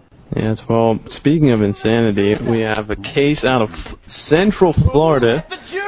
A student at the University of Central Florida is accused of setting a fire on campus as a way to meet women, according to local 6 News report. Police said Matthew Damsky admitted to lighting a couch on fire at the Academic Village dorms last week. Damsky told officers he hoped he would be able to meet women as the building was evacuated. He was arrested for arson and booked in Orange County Jail. So, Gene, I know you've been following this. Yeah, the interesting aspect of it to me is probably this Matthew Damsky was schooled in yeshivas, or certainly in the Jewish mind whine of the Holocaust, and the Holocaust means a great fire, conflagrations, and here he is literally starting a fire to get his way, which is to meet shiksas, the beautiful blonde shiksas of Central Florida, mixed in there with the muds and then the kikes, and so to get his way. Again, he refers back to the Holocaust after some years of training. Of course, I guess he was in his early 20s, 19, something like that. But the point is, he's got an early start here. And if you look at the thread called Florida Kike Holocaust's Couch to Meet Chicks is the thread I made. I guess in the old days they would throw a Molotov cocktail in a barn. That's right. A little more sophisticated in the Quad they are these days. Pretty wacko.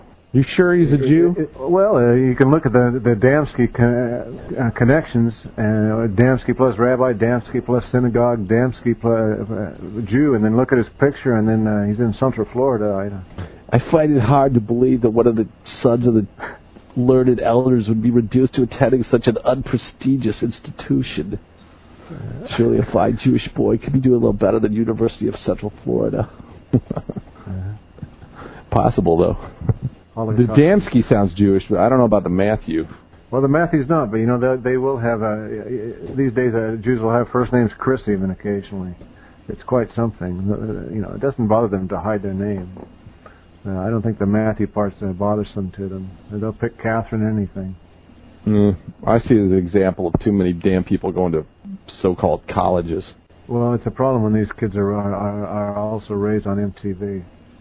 Sounds like that head case that was burning those Christian churches over in, what was that, Alabama or Mississippi? Yeah, it's just a little less spectacular. Couch instead of a church, you know. They do seem to have a great disconnect between what they can do and what the consequences might be. I've noticed that about some people in their 20s. I mean, it seems more severe than it used to be 30 years ago. To me, it does. And I'm not sure quite why that is, if they are not taught to cause and effect so much in school or what it is. Well, it's I think what Alex has talked about this to some length, the solipsism of the Jews, just really they're, you know, a number one, and everything else is not really real. Yeah, they believe they're the only thing, solipsism, the belief that oneself is the only thing that really exists. Other things barely impinge on your consciousness, or they're somehow all related to you. And boy, if that doesn't define Jews, I don't know what. The original solipsist race of solipsists. That's probably why they get along with the blacks so well, with the VIPs and the WNDs and the GMCs. Well, with the browning and the blacking of America, too, they've done a great job since the 1960s in particularly knocking down secondary education in this country. They just think they're the measure of all things and the evaluators of all things, and you don't know if it's any good until some Jew tells you. And you know, you can't turn on TV without seeing 15 experts who are all kikes. Are you noticing that on Fox, Alex? You're noticing that, isn't it, Fox? I noticed it's just like politics. You know, the people out in front are mostly stupid goyim, but the ones who are quoted as experts tend to be Jews, unless they're military. And they tend to be more goyim. You don't really. Except on the Israeli side. But the Israelis come off like adults, and the Fox News, they come off to me as malls or cheerleaders or teenagers, horny teenagers. And the public they must be speaking to, gangster girls. The public they're speaking to comes off as special needs kindergartners. What was it, gangster girls and male vaginas?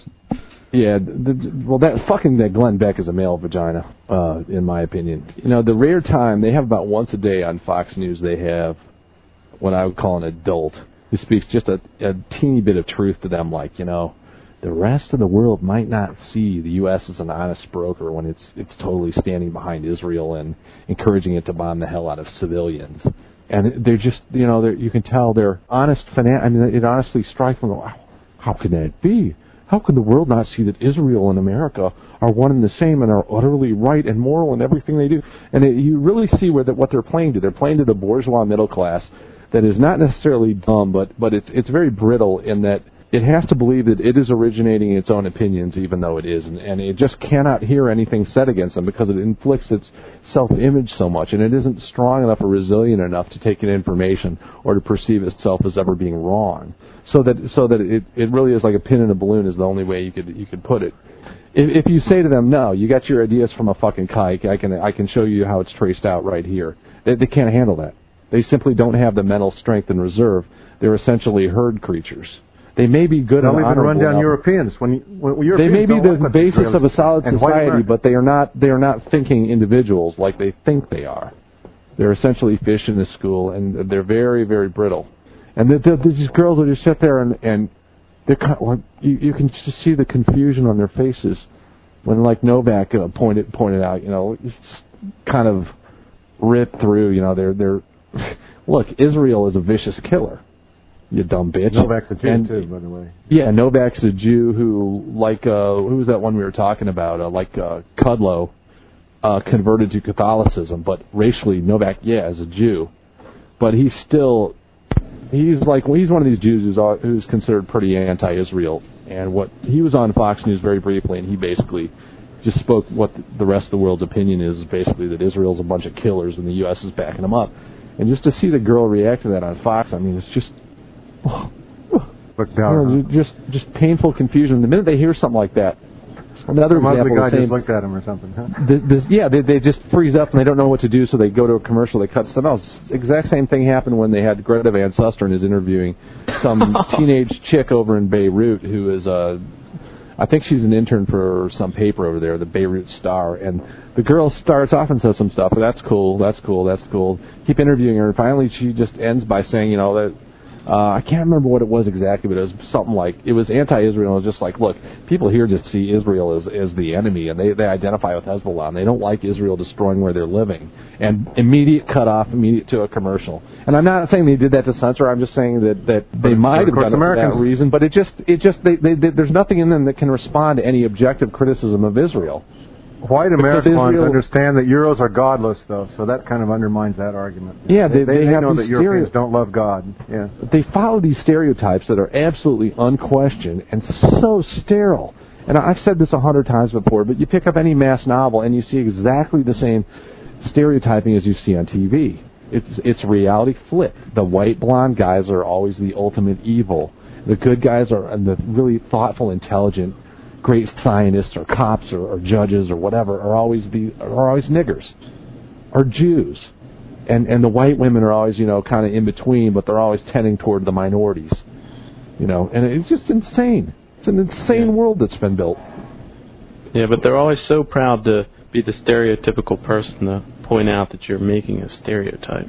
Oh, women get their ideas off these things. Craig pointed out how many of the women get their ideas, like the Chelsea Brooks, who's raped and murdered by the 20-year-old nigger, gets her idea about niggers from ESPN and Nike, and from her Christian parents who teach her that race doesn't matter. But then a lot of other Christian girls, as Craig said at one point, remember the one in New Jersey that got killed, they could go into the social service thinking they're going to bring light to darkness and they're going to save these poor niggers. Their motherly instincts are excited and they're channeled in the direction of women should be scholars. Well, how many women can think? Not many.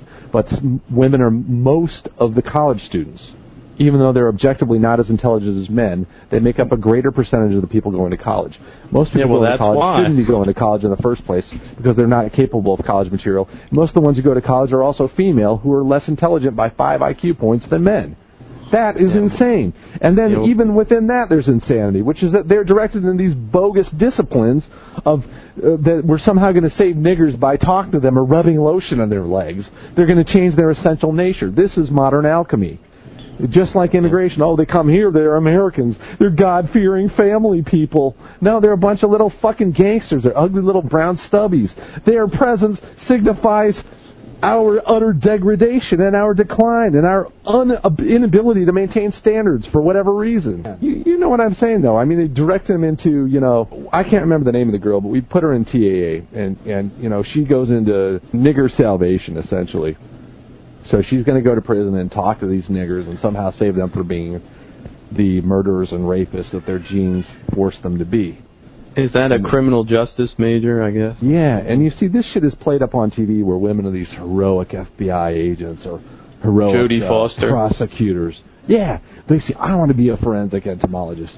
In fact, I actually knew a woman one time who was that thought. I know that was put in her head by that movie. Oh, there's so many of them studying that. We should export them to South Africa. They have a shortage of them anyway. Yeah, they'd be glad to go, I'm sure. That's right. George Bush has a willing employer and a willing worker. Get them over there. Yeah, state-certified lunacy. We need psychiatrists who are going to turn these niggers into people, and charge the state triple time to do it. But the girls, I'm telling you, they follow patterns. I posted a story about a girl, a sad story kind of, but not all that sad really. A girl named Oksana out in the far reaches of the Ukraine, where the Jews starved millions upon millions of people. They literally starved them to death and covered it up in their media.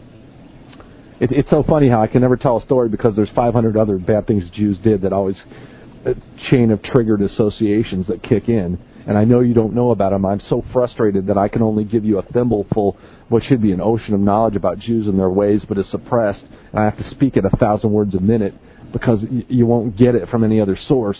But anyway, this girl was, and there are no Jews to blame here, but it's just an example of how women follow pattern, and most men are more like women than like the idea of a thinking, independent, idea-generating man. The masses are feminine and passive, and they receive ideas and often repeat them as their own without even realizing the source. They follow patterns. Well, her parents were, I guess, bums, alcoholic, whatever. They dumped her when she was 3, and she grew up with the dogs and literally became a dog. Not genetically, but culturally, she became a dog. She ate raw meat, and she ran on all fours like a dog, and she barked like a dog, and she would drink water and shake water off her coat like a dog. And they finally they came across her when she was like, I guess 7 or 8, and they tried to return her into a human, but she's kind of limited in ability now, social ability. And I thought one of the funny things was she really doesn't. The antisocial behavior is not getting along with others so much, and she'd rather fall out than agree, which is most women would rather agree than fall out, so they tend to overlook differences. The feminine is to smooth over. The masculine is to make distinctions. That's why when you have a democracy and you let women vote, you bring in that mentality to and that tends to support things like the Jewish agenda, which is essentially feminine. We can have diversity, and no, you can't. You're not nice. Why do you criticize? Criticizing me, you're attacking me. You're attacking. Alex needs to feel good about Alex. He doesn't need to be hearing criticism of him. Okay? Why do you hate me? Why do you attack me? My ego is precious. I don't want to be offended or bothered. I want to live in the security of my beautiful mind, and I really don't appreciate your intruding with your ugly facts. Please protect me. You understand? This is what democracy means when you let women in to vote. I've seen this. This is how a good percentage of women are, and a lot of men, but it's essentially feminine. Shield me. You know, I bring love and warmth, and I need to be protected. You see, it's fine in its sphere, which is the family, but it's not fine in politics, which is where you have to have the hardness and the coldness. And you and me, male to male talk, we have to say, look, we have a problem here. Here is precisely what the problem is, and if I don't have it clear enough, you clarify it for me, and we look at each other and we reach an understanding. That's how human groups form. The gangs of white males or groups of white males is what formed modern reality and gave us everything that's good in the physical structure of life, right? The buildings. You think I can invent a toilet? I may be a smart guy, but only in a very limited way. It's only by taking all the people, the brains we have here at GoyFire, but the brains in general that created this world that we have. And Jews played an almost insignificant role in creating that. There's no major contributions from Jews that created modern society. The Jewish stuff, the only real contributions, we'll give them a half credit on the Salk stuff, because there's a lot more to that than they tell you. And since that's the only one they ever cite, the only one we at GoyFire will credit them with is the atomic bomb. Isn't that and its social equivalent in the refounding of America as acclaimed by our conservative president. I mean, this world is cunted up in a big way. We're like, this world has had a goddamn tampon stuck up it and forgotten.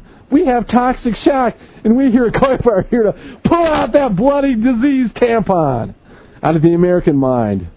The American mind is a twat. Boy, do I hate to discuss our listeners. A tampon brain shunt. We're a tampon. We're America's toxic shocked, and we here with our manful tugs are going to remove the diseased tampon from the American mind. Thank you. I'm proud to be one of the pullers. The metaphor is tampon monitoring. Is this radio? European Center for those very misogynistic, and we here at the European Center for Monitoring Xenophobia and Racism and Genital Warts and misogyny. We really don't like what you're saying here. We would suppress it if we could. The help of that very pudgy yet wonderful human being, Abe Boxman. We're going to shut you off. I can hear this diatribe echoing through the halls of women's studies across the nation. Listen to this. Hi, girls. Mr. Leonard recounts. He sees America as a diseased vagina. That's just horrifying to me. So misogynistic. But really, but this girl grew up as a dog. So if a woman can grow up to be a dog and be a successful dog, then I guess she can grow up to be a nigger lover and be a successful one, be impregnated with a bastard and be murdered. I mean, that's what niggers do. She lived a nig life, and there wasn't one official source of authority from her father up to George Bush that would stand in her way and tell her otherwise. And, we should confront these editorial writers in this Wichita paper. They pulled the same crap, with that soccer star. What was her name? Was killed by Lucky, the Nigerian or the African nigger. Lucky was, where was that? Lucky was a... That was Lincoln, wasn't it? Anyway, the point is these Midwestern editorial writers, I'm sick of their Christian... I mean, the nerve of them to wax on how beautiful these girls were and how they're just so loving and as they've been totally written off the face of the earth. It's really something. There's really something. Craig, the thing is, the difference is in the treatment. How would they treat it, Shane, if if a white racist did something like that. You think they'd be writing this stuff about the victim? Yeah, they would, but as a sidebar. The main focus would be on evil white racist, molest child, and then kills her after impregnating her. That's how they put it, and they make it into a movie. And this stuff about how great the woman was would be, like I said, like a sidebar. But here they totally remove focus from the guilty nigger. And they play it down. They don't cover it. ESPN has still not covered the niggers who gang raped that Mexican girl out in California. Mm-hmm. Even if she's a Mexican, I mean, still, she doesn't deserve to be passed around adorned by a bunch of fucking coons. And ESPN never write about it once, except include a brief, tiny message on a back page. Yeah, well, we have still running stories about Duke. We have a story now from NPR that the Ku Klux Klan is using immigration outrage to recruit. This is a story that Jeff Beck has been researching. Is NPR that me-funded group of supercilious Jews that read really slowly? And they have an absolutely distinctive, what's the way to put it, tone or way of carrying their voices, as though their voices were bodies. I mean, they just have... They know that they're getting their next check, let's put it that way. It's Woody Allen with the microphone. The fear of being fired is the opposite of omnipresent in their mind. They're very secure sounding. They sound like they're having a care in the world. Alex, you can be ugly on radio. Alex, it's the kindergartner. It's the kindergarten teacher look with the big eyes, and if you can just imagine that, when you hear these people talk, the sort of the lecturing kindergarten teacher to the little boys and girls. Anyway, I got this clip. I was driving home one day, and I turned the radio, and they were talking about the KKK. So I thought, hey, I better listen up. And what I'd like to talk about this clip a little bit is it really follows the template and of how the media deals with hate organizations. And, of course, hate is their term. It's not our term. And, anyway, we'll talk about this. Let's roll the clip, Stan. This is Day to Day. I'm Alex Chadwick. And I'm Noah Adams. The stories on immigration are wide and varied. But in the small town of Olathe, Colorado, there is another story. Hate groups are using the issue of immigration to attract new members. The denizens of Olathe, Colorado smile and wave to one another every day on Main Street. They may not all see eye to eye or even talk with one another much, but most assume they know what their neighbors think, at least generally. So when a town trustee announced at a recent meeting that Olathe might be home to a chapter of the Ku Klux Klan, experts say these days hate groups are on the move, and they're using the immigration issue to awaken their base. These groups are concentrating now almost exclusively on the immigration question. Mark Potok of the Southern Poverty Law Center, and he says their tactics are changing. So you get neo-Nazi groups, for instance, that are all about the Jews and killing the Jews and so on, but all they talk about these days are brown-skinned people, the immigration alleged invasion from the South. Railton Loy is the self-proclaimed imperial wizard of the National Knights of the Ku Klux Klan, based in Indiana. Look around you, read the newspapers, for heaven's sakes. California is gone. New Mexico is gone. Arizona is going to be following. They're turning this into a non-white nation. This will be North Mexico. Manuel Villafana has lived in Olathe for 15 years. It scares me because I'm, from Mexico. And those people are angry with people from other countries, The plan is to be more vigilant. But as a governmental entity, we have to realize that everybody has civil rights that have to be protected, even hate groups. That's a sobering mission for a town that would rather be known for its sweet corn festival and annual pumpkin toss. Adam Burke, NPR News, Olathe, Colorado. Okay. So obviously, I shortened the broadcast is about 3 minutes, and I put in a little shotgun blast between each of the segments, and you can see that it wasn't a very fair treatment, of course, and it was dripping with hand wringing and so forth like that. But the only thing that's kind of odd about this is the stories from Colorado, and so it didn't quite make the normal template in the sense that it wasn't a southern town. And if it was a southern town, I think they could have a real field day. But, they could do like a Mississippi burning type thing. People hanging from trees and dredging up our tortured history. But they didn't do that in this case, but they did follow the template pretty well. What was that Jew Potok said, a supposed or alleged invasion, he calls it from the south. Oh, yeah. Yeah, even that is not real. Even all the Mexicans you see swarming over, taking over your neighborhoods, coming into your school, stabbing your kids, that's all not even real. That's just an exaggeration. Perhaps even the KKK dreamed that one up. As I listened to this clip again, I thought of another thing Alex has said about small towns. Who are you going to believe, me or your own eyes? Like the guy says when his wife finds him in bed with another woman. That's the Jewish attitude toward reality. And what Alex said about how the Jews media treats small town America is that there's always this evil lurking below the surface. Everyone on the surface is very nice, but when you dig down deep, there's evil in small town America, and that's the way they've really presented this clip. Whereas in the city, everyone on the surface is tough and hostile, but when you go down below in the big city, everyone's actually very nice and accommodating. And can I ask you just briefly? Yes.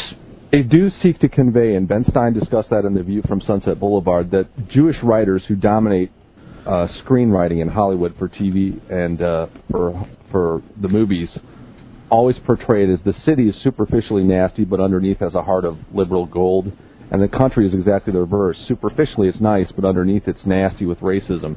And so they'll dig in a little of that in the NPR story, but at the same time they'll also try to push the ADL view that they speak for the community, just as they try to claim here in Kirksville that me with the history here is the hater, representing racial sanity, while they represent the view of the community that believes in diversity and all the rest of the bilge. So they're trying to put those two things across kind of at once, or at least say that you must be very wary of still lingering attitudes that haven't quite been expunged yet. And of course, they never will be expunged until white people are annihilated. No, because they spring from correctly perceived reality. Racism is simply a loaded word that is used to denigrate the observation that races differ in significant ways. That's all it is. It's their hate word. Mark Potok of the Anti-Defamation League of B'nai B'rith Cut Dick is an alleged homosexual kite as well. He's a giant of a man, isn't he? He's a giant of a queer, I think. He's a big fat queer. No, I wonder how those people in small town Colorado would like that. Get in my belly! That's what he says to any wandering spermatozoa he comes across in his daily wanderings. Interview him about what's the queer bar scene like. That would be a good one. But no, I'm serious. One of those ones that they always cite is a big, fat, giant queer, I believe, and I think that's the one. If not him, then it's Burlette. He's thin. Now, there's another one that's a big one. I think his name is Roy something, I believe. I think I know the one. It must be. I must be thinking of who's the other fuck? There's Potok and there's that other. What's that other one? A Burlette, Chip Burlette. Yeah, Dees is the third, but there's a Chip Burlette. One of them is a man mountain of pudge, and the other one's a fag. Yeah, well, I in addition to your observations, Jeff, I would just add that always the reaction to the initial problem is the problem to the Jews, which is to say the illegal immigration. Reality is the problem to the Jew.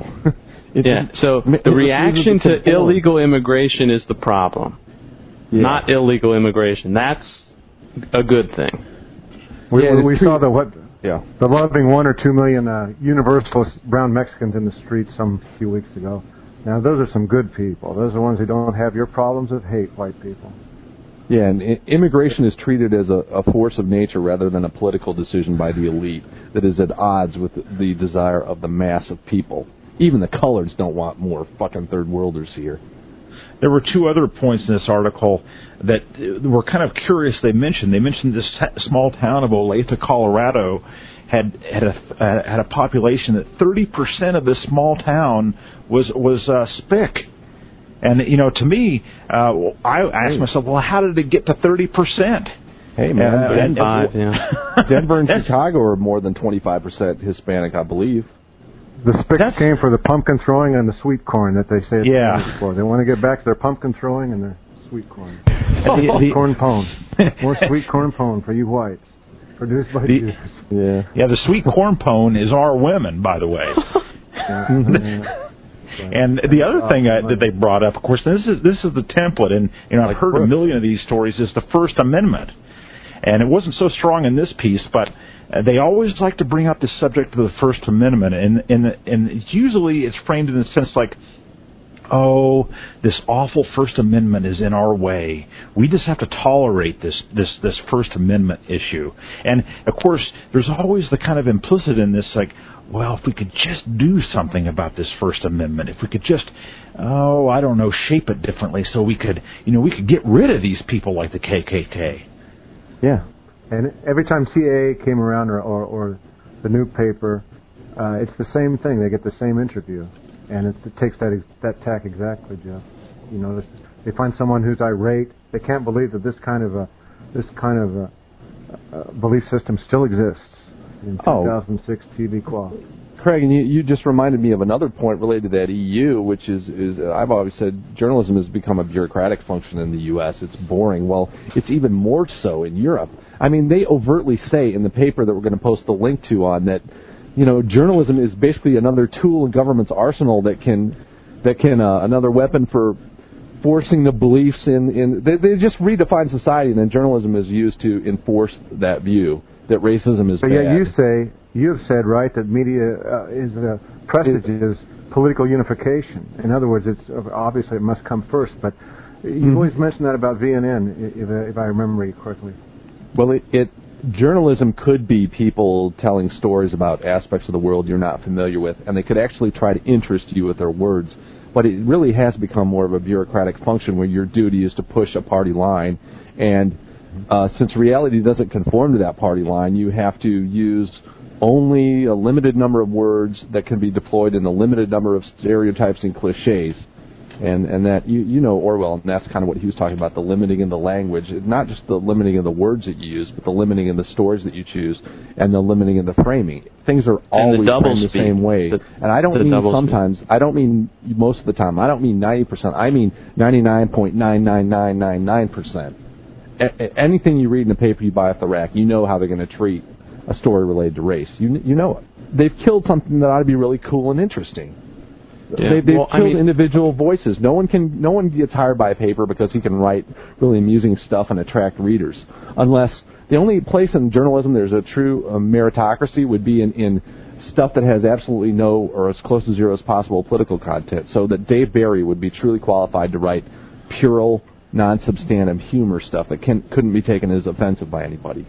Yeah, American literature is based on, or a lot of the big figures in American literature were journalists, Mark Twain, Anton Drexler, Hemingway, and they came out of this genre of observing the world and giving it, relaying it to their readers, and took it to a higher level of art, and that in itself is pretty American. That's not really how the other literary scenes developed. But and the more uniformly they enforce the party line, the fewer of those people you see, because they simply can't tell you the truth about race. I mean, look at someone like Fred Reed, who, in the Washington Times column when he had that, he can kind of hint. In his private column on the web, he goes a little bit further. But he can never glory in it. And this is what I mean. When I say name the Jew, I mean snuffle on that shit like a cat in catnip. I mean, get in there and give me how the goddamn thing feels. Not just the bare statistical bones of the thing. Give me how it feels. And photos are the only way, the guy does that on Death of Johannesburg. What is that guy who does Death of Johannesburg blog and South Africa's crap blog? That guy is an ex-journalist. He can't write the truth in a paper in goddamn South Africa because the forces of political correctness, i.e. Jews and niggers, won't allow him to. So he goes into a different industry and does this as a hobby. So the only real journalism you're going to get is in the countries where it's legally permissible as a hobby done by a few privately interested people. You can't get it in the mainstream stuff because it's fucking communism. Right, and that guy, communism. That guy he mentioned, to get those pictures, he had to have 2 armed people with him, one to watch the car and one to cover his back when he was actually taking the picture and took his eyes off. South Africa is crap.blogspot.com. That's your future, America. The future is already here, as a lot of people have pointed out. The future's already here in a hell of a lot of our cities. Just like us. Yeah. Fuck. You just join South Africa. You don't have to go to South Africa to find that crap. You can find it here. It just is in South Africa. It's almost everywhere, or it's in a far higher percentage of the country than here. As if it's not in the Kwa? Yeah, it's in the Kwa, as plenty of people pointed out in that thread. Right, I can go and see that in Detroit. fucking Kansas City. I can see that in St. Louis. I can see that in, Oakland. Right. I mean, there's a website circulating a lot of white nationalist Maybe it has already. something to do with the niggers themselves. Maybe the niggers are the ones that are creating the conditions, rather than the conditions creating the nigger, as we're always told. Right, but for the new listeners, if they type into the Google rule-ins of Detroit, it'll take you to a website that's very similar to the death of Johannesburg. So, and Detroit being one of the blackest cities in America. So yeah, and to look at the old buildings, if you have an eye for architecture, you can see that Detroit was at one period of time a beautiful city, and that makes it just all the more surreal and horrific to see built what by it's old become Negro today. slaves, no doubt. Yeah, all those German mansions. Yeah. And the artisans built all these the older parts of these cities in Detroit and Baltimore and other towns, and then the expanding nigger populations came north, occupied them, became, increasingly feral as time passed. They were never truly civilized, but at least they could ape being civilized when they were afraid of consequences. Now there are no consequences, and they are freed by the Jews to run the politics in their own cities, and they bankrupt and destroy the city. Detroit's also not just destroyed physically, it's also bankrupt, run by a nigger with a dime in his ear named Kwame Kilpatrick. And they're monkeys. They're not fit. They're not human in the sense we are, so obviously they can't reach our standards. And to pretend that they can is foolish. Almost all whites are discomfited by the presence of Negroes, no matter where they are, they're the freeway rest stop or wherever. And they're made to feel guilty about that natural feeling that they have. Well, you have natural feelings for a reason. They're there to protect you. When you see a nigger, your sense is, this is not me. And when you hear a nigger, even more than seeing them in a lot of ways, you immediately sense, my God, that thing is not, it's not evolved to the point that we are. I like that. They sound more like apes than whites do. Right, but from a Jewish perspective, reacting to a problem is the problem itself, i.e. discrimination. Not only can you legally not do anything about the problem, that's why whites you're not even supposed to notice the problem. So whenever a girl like this is killed, they may have a candlelight vigil. Why? Because it's something they can do, it's legal, and it doesn't offend the powers that be by identifying the source of the problem and solving it. In years past, they would say, look, the problem is the nigger fucked up, we're going to go get the nigger and throw it over a tree branch. It'll never do that again. And we're going to keep our laws in place that keep niggers in their community, where coincidentally, if I cared about nigger interests, they're much better off than they are free and walking among us. Even more comfortable in their own environment. They actually like it better. Well, when we chop the head off their community, the 1/10 that can more or less successfully fake being human, and let them come in amongst us, decapitating their community, but ensconcing the Jews in their power, and it hasn't been good for the black community or the white community. Colin Powell can't hail a cab in New York City. I didn't know that. The horror, Who's the other one? Cab driving. I feel sorry for the cab driver, not for the nigger trying to rob the cabbie. Probably a nigger cab driver. Well, whoever the cab driver is, it's not that prejudice is not common to white cab drivers. It's common to all cab drivers. Don't want to take single black males. That's self-preservation. For very valid reasons, as the papers know. Are cabbies failing our niggers? And that's constantly brought up. And I could, it's made a staple of humor. Oh, I couldn't hail a cab because I was a nigger. Oh, the horror. Why don't they make a staple of humor? The white girl who's child molested and impregnated and killed by a nigger. Why isn't that a source of humor? Oh, no, we oppressed them for 400 years. John Stewart always has recourse to that. John Stewart being representative of the whole Jewish milieu that produces the comedies that Americans laugh at. You know, that's always so popular too. Oh, they love the young whites just love John Stewart, don't they? Well, he's damn good at what he does. I like him too. I watch it. I laugh at it. But I understand that it merely reinforces the political bias, which is that whites are guilty and we have to make up for this legacy of racism, and it fits of a piece. Even though he mocks Bush in some ways, he would never mock him on that NAACP stuff. He'd just mock him for not going even farther, although he really couldn't go any farther in agreeing with the liberal view that whites are responsible for blacks being blacks, essentially. I mean, he's professionally funny. He's good at... The Jews are damn good at what they do in producing that shit. It is funny. But it's always got the same set of biases, whether you see a popular novel or whether you see a TV show or whether you see a movie or whether you buy one of the records. It's going to be pushing the same... Where's the Semitic funny shit. jokes? Where are the Semitic funny? To the extent whites have developed, hell, we're as far as anyone. What have we got? We got some guy who can speak, who can write, who can record sound, and who can do video and do some reporting. That's what we've got. Well, they've got Hollywood, and they've got New York for publishing and Hollywood for producing TV and movies. So, a vast difference there. You have to have a whole culture of those people interacting and sharing a mindset and an ability to work at a high level and successfully interoperate. And we don't have that. Whites had that to some degree, but it wasn't explicitly taken as a white or recognized as a white thing. Therefore, it was taken over by others, or they did invent some of Hollywood. They didn't invent the technology, but they developed the culture out in Hollywood and put their own stamp on it. And now there's nothing else can make its way onto the air except through them.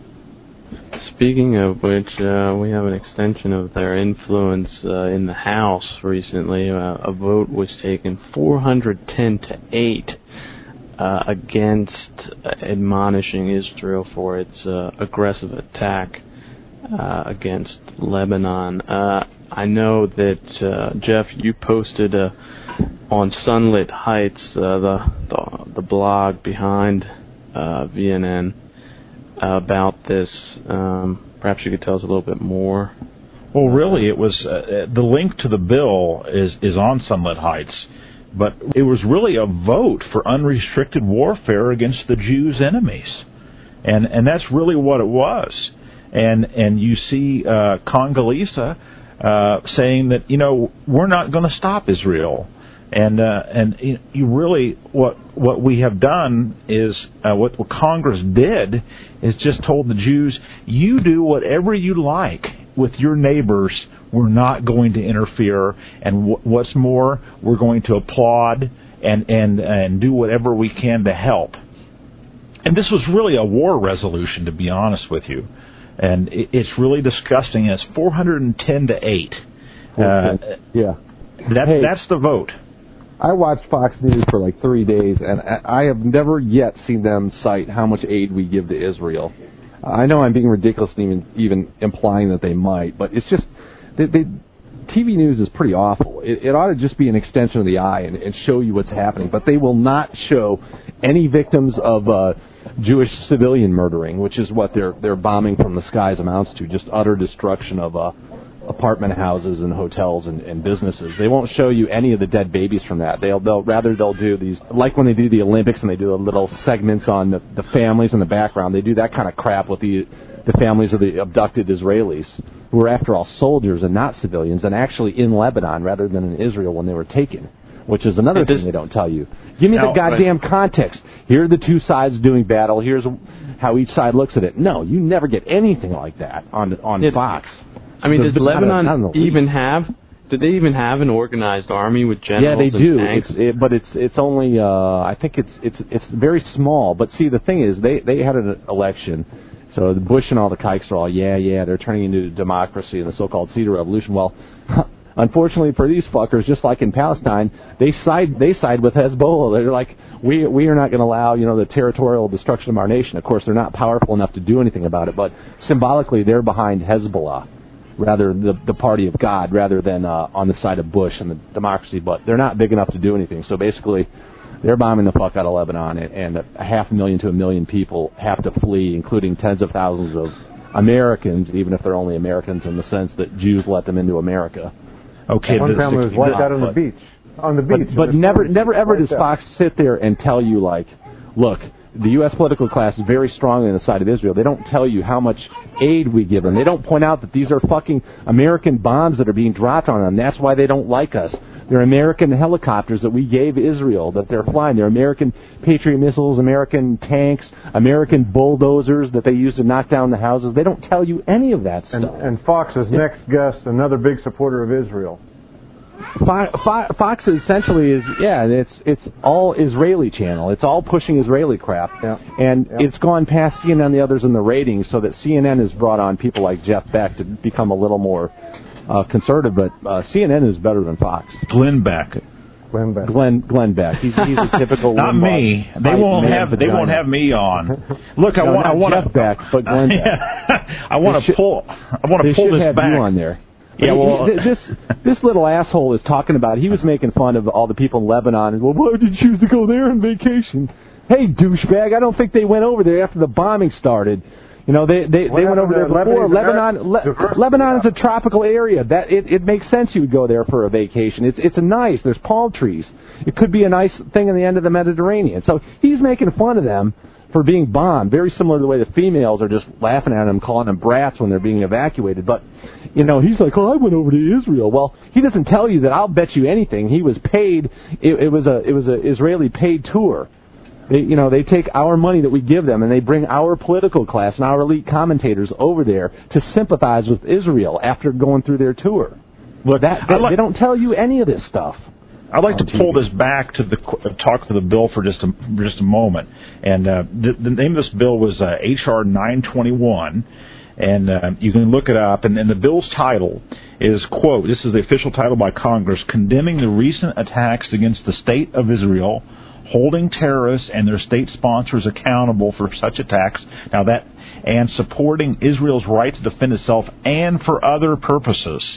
This again is something that is very open to interpretation. It's not clear, and they've basically given Israel a free hand to do what it wants. Now, I would like to also remind the listeners tonight there was another bill that passed this year in regard to Jewish interests, and this bill was had to do with declaring, and it really does line up here. It had to do with declaring January Jewish History Month. And, these things sound rather innocuous at first, but the number there was 432 to 0. One other thing I want to make clear about this bill before I move on to the Jewish History Bill was that there was very little opposition to this. 8 people, and a majority or a highly representative part of that 8 were blacks.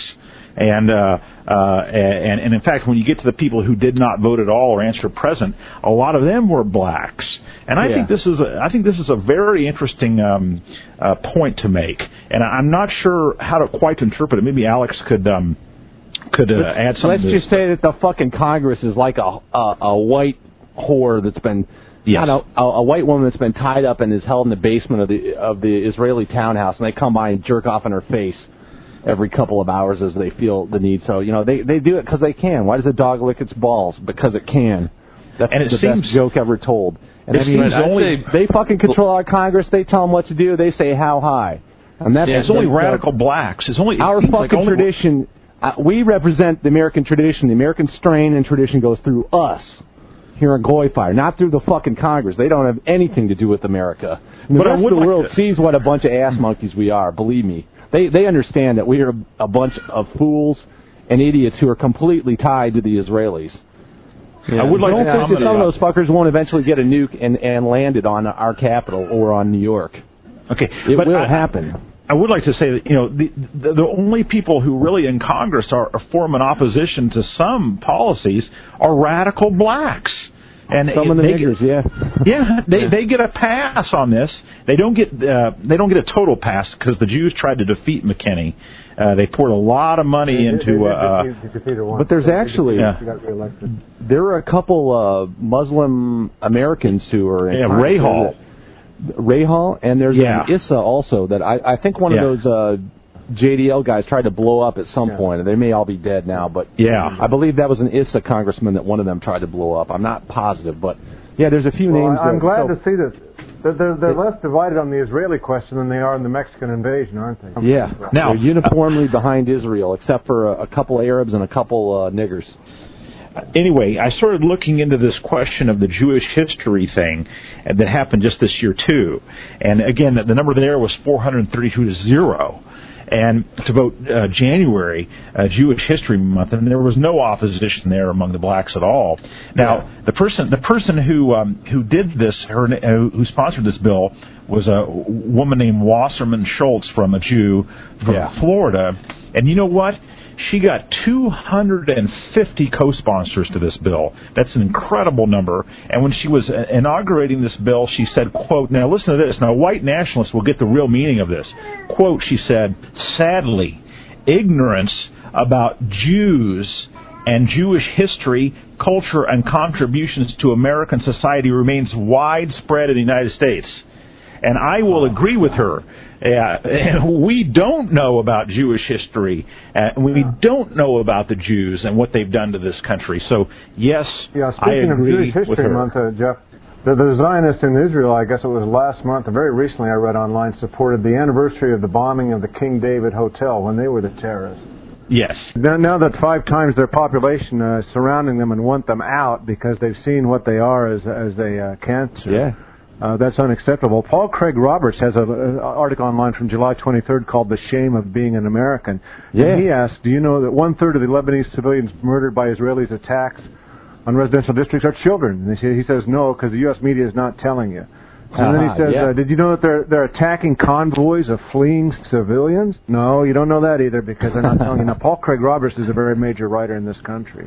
Yeah, and we have helped shame him into becoming more radical and that's telling right. the truth That's more, right. Because we have uniformly blasted right. him for being a cunt, and he's finally becoming a little bit of a man now that he's at the very end of his life.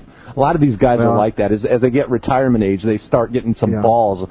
When they leave Congress or they get desyndicated, like Charlie Reese, they start getting some actual nads to tell you what's happening. But, he's very effectively, the last few columns, he's said in no uncertain terms. They read our stuff, too, because VN-informed threads are Googled all over the place on these very political and topical issues. Oh, I know he reads what we write, because he sent me a legal letter complaining about a spoof of him I wrote, in which I replaced his Jacobins with Jews. He didn't like that. That's how scared he is of the Jews. But he knows I'm right. He knows that he should have the balls to say what VNN is saying. And so we have helped push him in the correct direction. And courage, that's how you got to use courage. We keep speaking the truth. It's so obvious that what we're saying is true compared to the crap you hear on Sunday TV or on Fox, the Israeli suck-off channel, that it speaks for itself.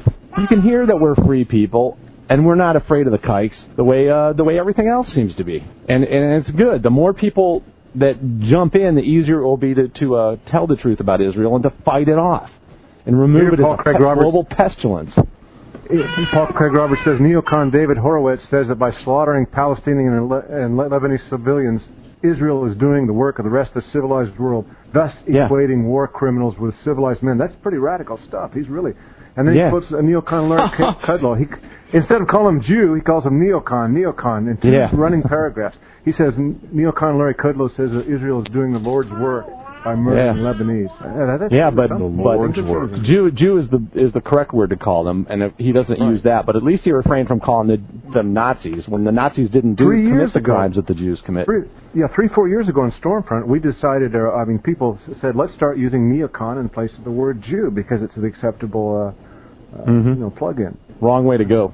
Should simply call them Jews. I mean, Horowitz is a commie or a neocon. He's pushing the same Jew first shit all the time. My kid's kind of shrieking here, but... Yeah, I think, we have the one Glenn Beck spoof. The Mangina. The Mangina. That summary on his radio show, Glenn Beck claimed that one reason different races are afraid to hang out with each other is that we're afraid somebody's going to sick the NAACP on us. Oh, you mean like President George A. Bush? Yeah. Beck also urged people to drop the Ebonics crap because, he said, there's times that I've gotten into conversations with people, and I don't know what they're saying to me, and I don't want to say, what the hell are you even talking about? Let's speak the same language. Shit, man. That hunky must be messing my old lady. Got to be running coal upside down his head, you know? Hey, home, I can dig it. No, he ain't gonna lay no more big rap up on you, man. I say, hey, Sky. Subba say I won't see. Pray to Jay, I did the same old. Hey, knock yourself a pro slick. A great matter of back, lot performers down, not take TCB in, man. Hey, you know what they say? See a broad to get that booty yak 'em. Leg her down and smack 'em, yak 'em. Cold got to be. Yo, shit. He also stated that what I say is not racist. So is he growing a pair, or what is this? I just ran across this guy the other day. The first thing out of his mouth was a bunch of Israeli apologisms. I don't know about Ebonics. America is melting brown even now. I suppose that's what he means. They've got this melting pot thing, which is what they taught us back in school, in grammar school, grade school in the 1950s. Only then, the melting pot was Irish and German, and this is Sweden. what we were taught it was. Yeah. Right, that's right. But the melting pot has suddenly turned Haitian. Haitian and Mexican. And Puerto Rican. Yeah. Chelsea's he's just another superficial neocon nitwit. You know, one thing you got to know about Limbaugh and this Glenn Beck and other people, they may occasionally say something that matches up, lines up with our thinking, but it's just occasional, and they don't have the solution. The solution for them is they don't have a solution. We have a solution. We will fix the problem forever. Yeah, or for a long time. We have a solution, but you can only have a solution when you pretend there's a problem, and they're still like Bush shows on the Jew playbook where there's no problem. All the races can get along. Well, sure, until the white race disappears, and the white cultural standards disappear before the race disappears. Glenn Beck says he has a constant inner dialogue in his head of don't say anything racist. Well, this is what almost all whites are walking around with. And it's essentially schizophrenia. It's schizophrenic to their very essence or their being or their right to be an individuated people. You can't think and act. If they get rid of that, it's liberating. You can't think and act on your thoughts. Thus, it's a totalitarian because it, like he says, he's always got that going in his head. You can't do anything racist or you're going to get fired.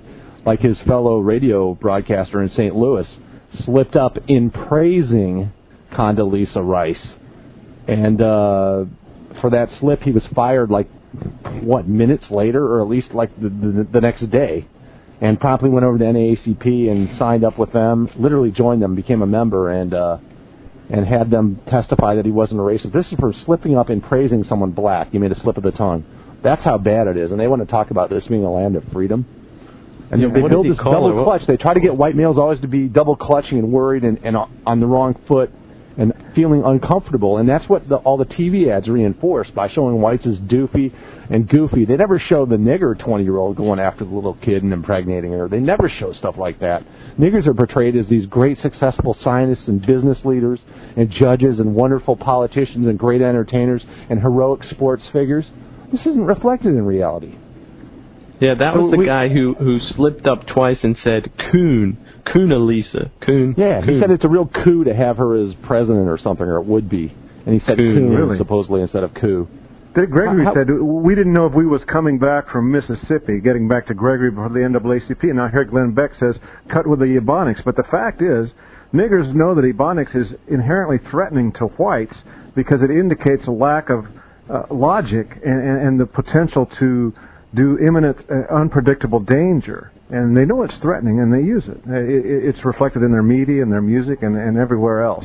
Even Dick Gregory, as I say, used it. Well, it's part of they don't want to be white. They want to. I believe part of the origins of Ebonics lie in slaves deliberately mispronouncing shit as a way to kind of subtly, passively, aggressively fight back against their masters. So you're being white if you enunciate. And that's what blacks like Bill Cosby speak against, because they know you ain't going to be adopted with that shit coming out your mouth. Come on, brother. Oh, yeah. Yeah, but see, confusing. They confuse confusing white people with somehow being intellectually superior to them because they know, of course, they don't want to be like us. Expressions. They can. Some of them, or many, or all of them, can speak like us if they try, but they don't want to. They don't want to be white in any way, shape, or form. Why would they? This is also the gist of what Beck said, that he's uncomfortable speaking to a room full of blacks and vice versa. And never the twain shall meet. And because they're different. This is what we're taught by Jews, right? That everybody's supposed to be in one amorphous society, and it's not so. And in fact, the Jews know it's not so because I said it last week, but just Google the word Jewish and Google news. Why all this news about this tiny, tiny, tiny minority of people in the world? Try to Google white people and see what you get compared to Jews. It really is. Jewish. America's held hostage by Jews, and like the madman on the bus in Dirty Harry, they're forcing us all to sing this. Merrily. Racial integration is reality. And the meanwhile, the reality is, of the integration leads to the impregnation and murder of daughters, and it leads, to people who can't breathe and think and live freely, despite all the rhetoric. Reduced college entrances for white males. What's that? Yeah. Reduced college entrances, law school entrances for white overt males, discrimination. Qualified white males. Yeah, and you read in all these, the EU monitoring stuff about how, blah, blah, blah, la, la, la, la, la, la. And there can't be any discrimination. It's forbidden by law. And then, well, no. The discrimination against non-whites is forbidden by law. But positive job discrimination... prospects for young whites?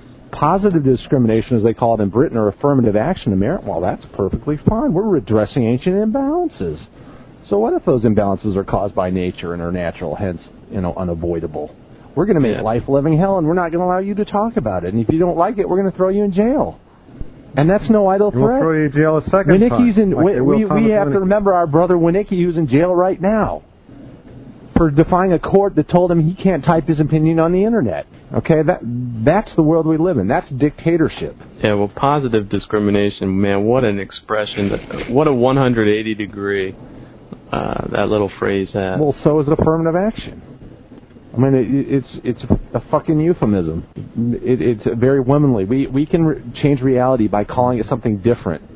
If you take this dog turd and dip it in chocolate, and it's the same as eating, an ice cream bar. Sure it is.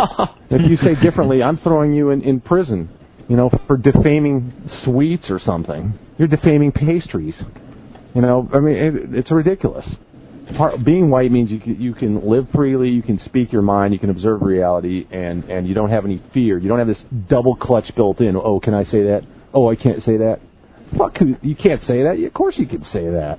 Fuck the Jews who made it otherwise. On that note, we did have here some internal things that were through the topics, some VNN inside stuff. One was Sunlit Heights development and whatnot. I don't know, Jeff, you wanted to say a few words about that? Well, what I'd like to say there is that people who would like to join our team, they can get a leg up into the VNN by blogging on Sunlit. Sunlit's a little bit different than the VNN main blog, but it's a group blog. We have some positions open there, but we generally don't use too many epithets. We try to avoid those on that particular blog. But it's open to everybody who wants to join in. Of course, you have to be on topic, and you have to be somewhat. Your ideas have to be coherent and in line with VNN. But you're all welcome. If you want to join up.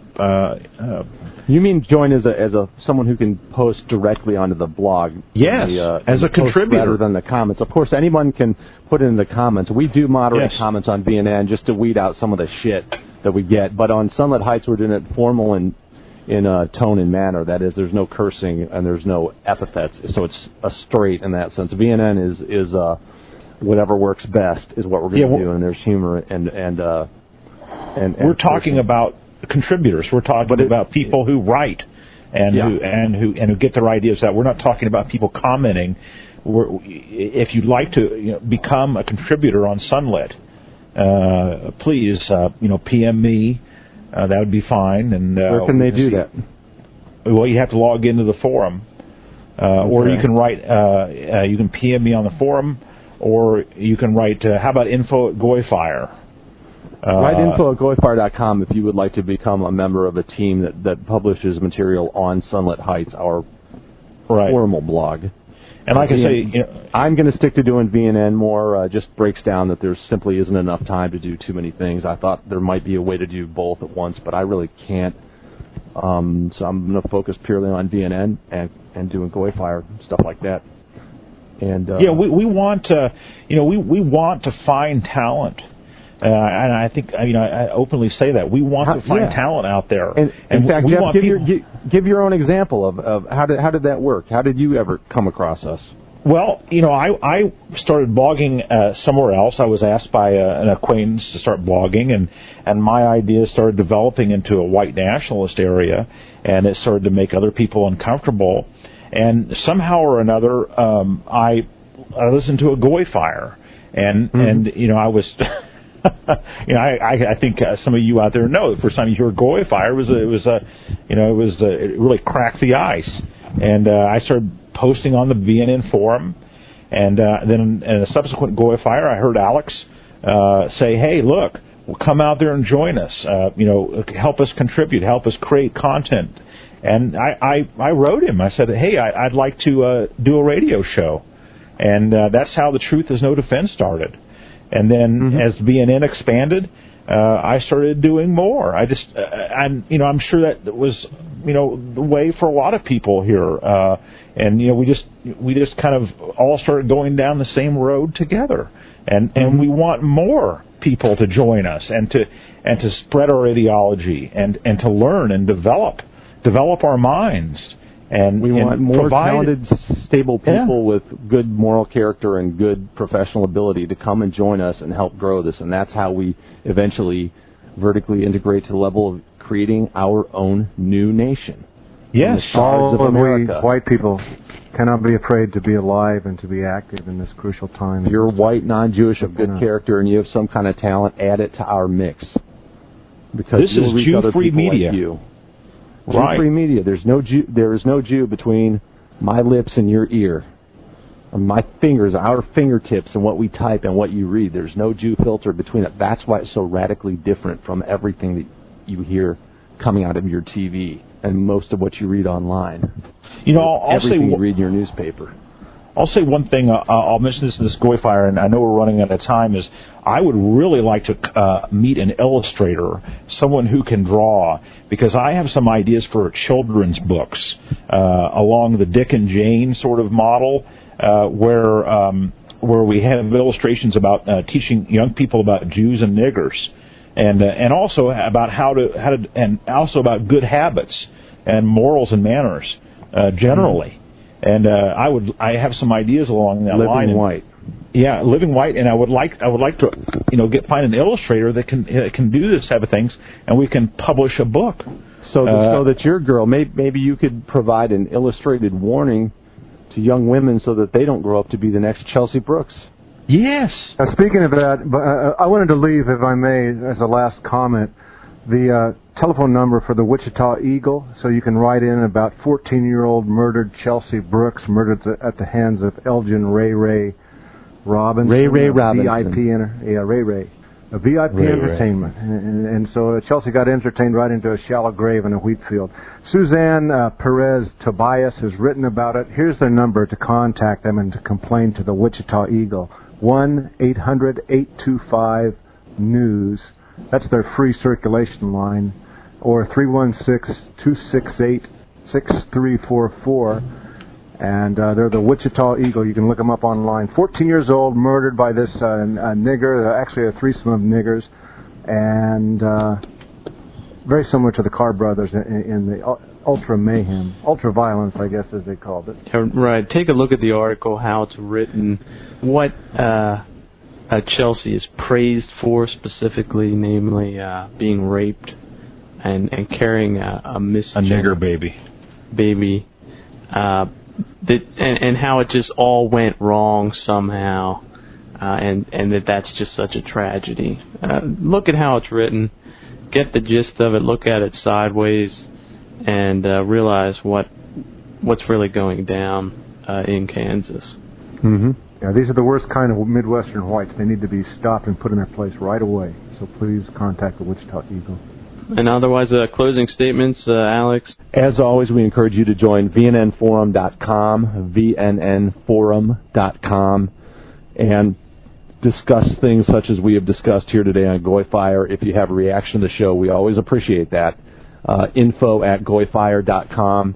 And reach me at alinder@kvmo.net, which is also on our main page with daily news and commentary at govnn.com. VNN is VanguardNewsNetwork.com, and we encourage you, if you have any talents, to join in, because it's all about you and us and our nation that we are building free of Jewish influence and Jewish tyranny. So until next time, remember, as I said, we are the good guys. We are the good guys. Don't forget it. You can take that to the bank and cash it, not for fiat money, but for the truth. I want to thank you for listening. This is our 35th show. We like to think we've changed a few minds in the course of our efforts here, and we hope we've changed your mind to the situation that we collectively have to deal with. So keep listening, stay subscribed, or if you haven't subscribed, subscribe to the feed. Send us an email, get in touch. If you have something to contribute, please do. Again, thanks for listening. We are the good guys, and this is Aegis wishing you the best of goodbyes. The people who are in charge of fighting terrorism in this country, and in particular the senior police officer who is in charge of it, says for reasons that I have to say personally I find absolutely compelling, that it is necessary to have this power in order to protect the public. No more rats, social capital in government.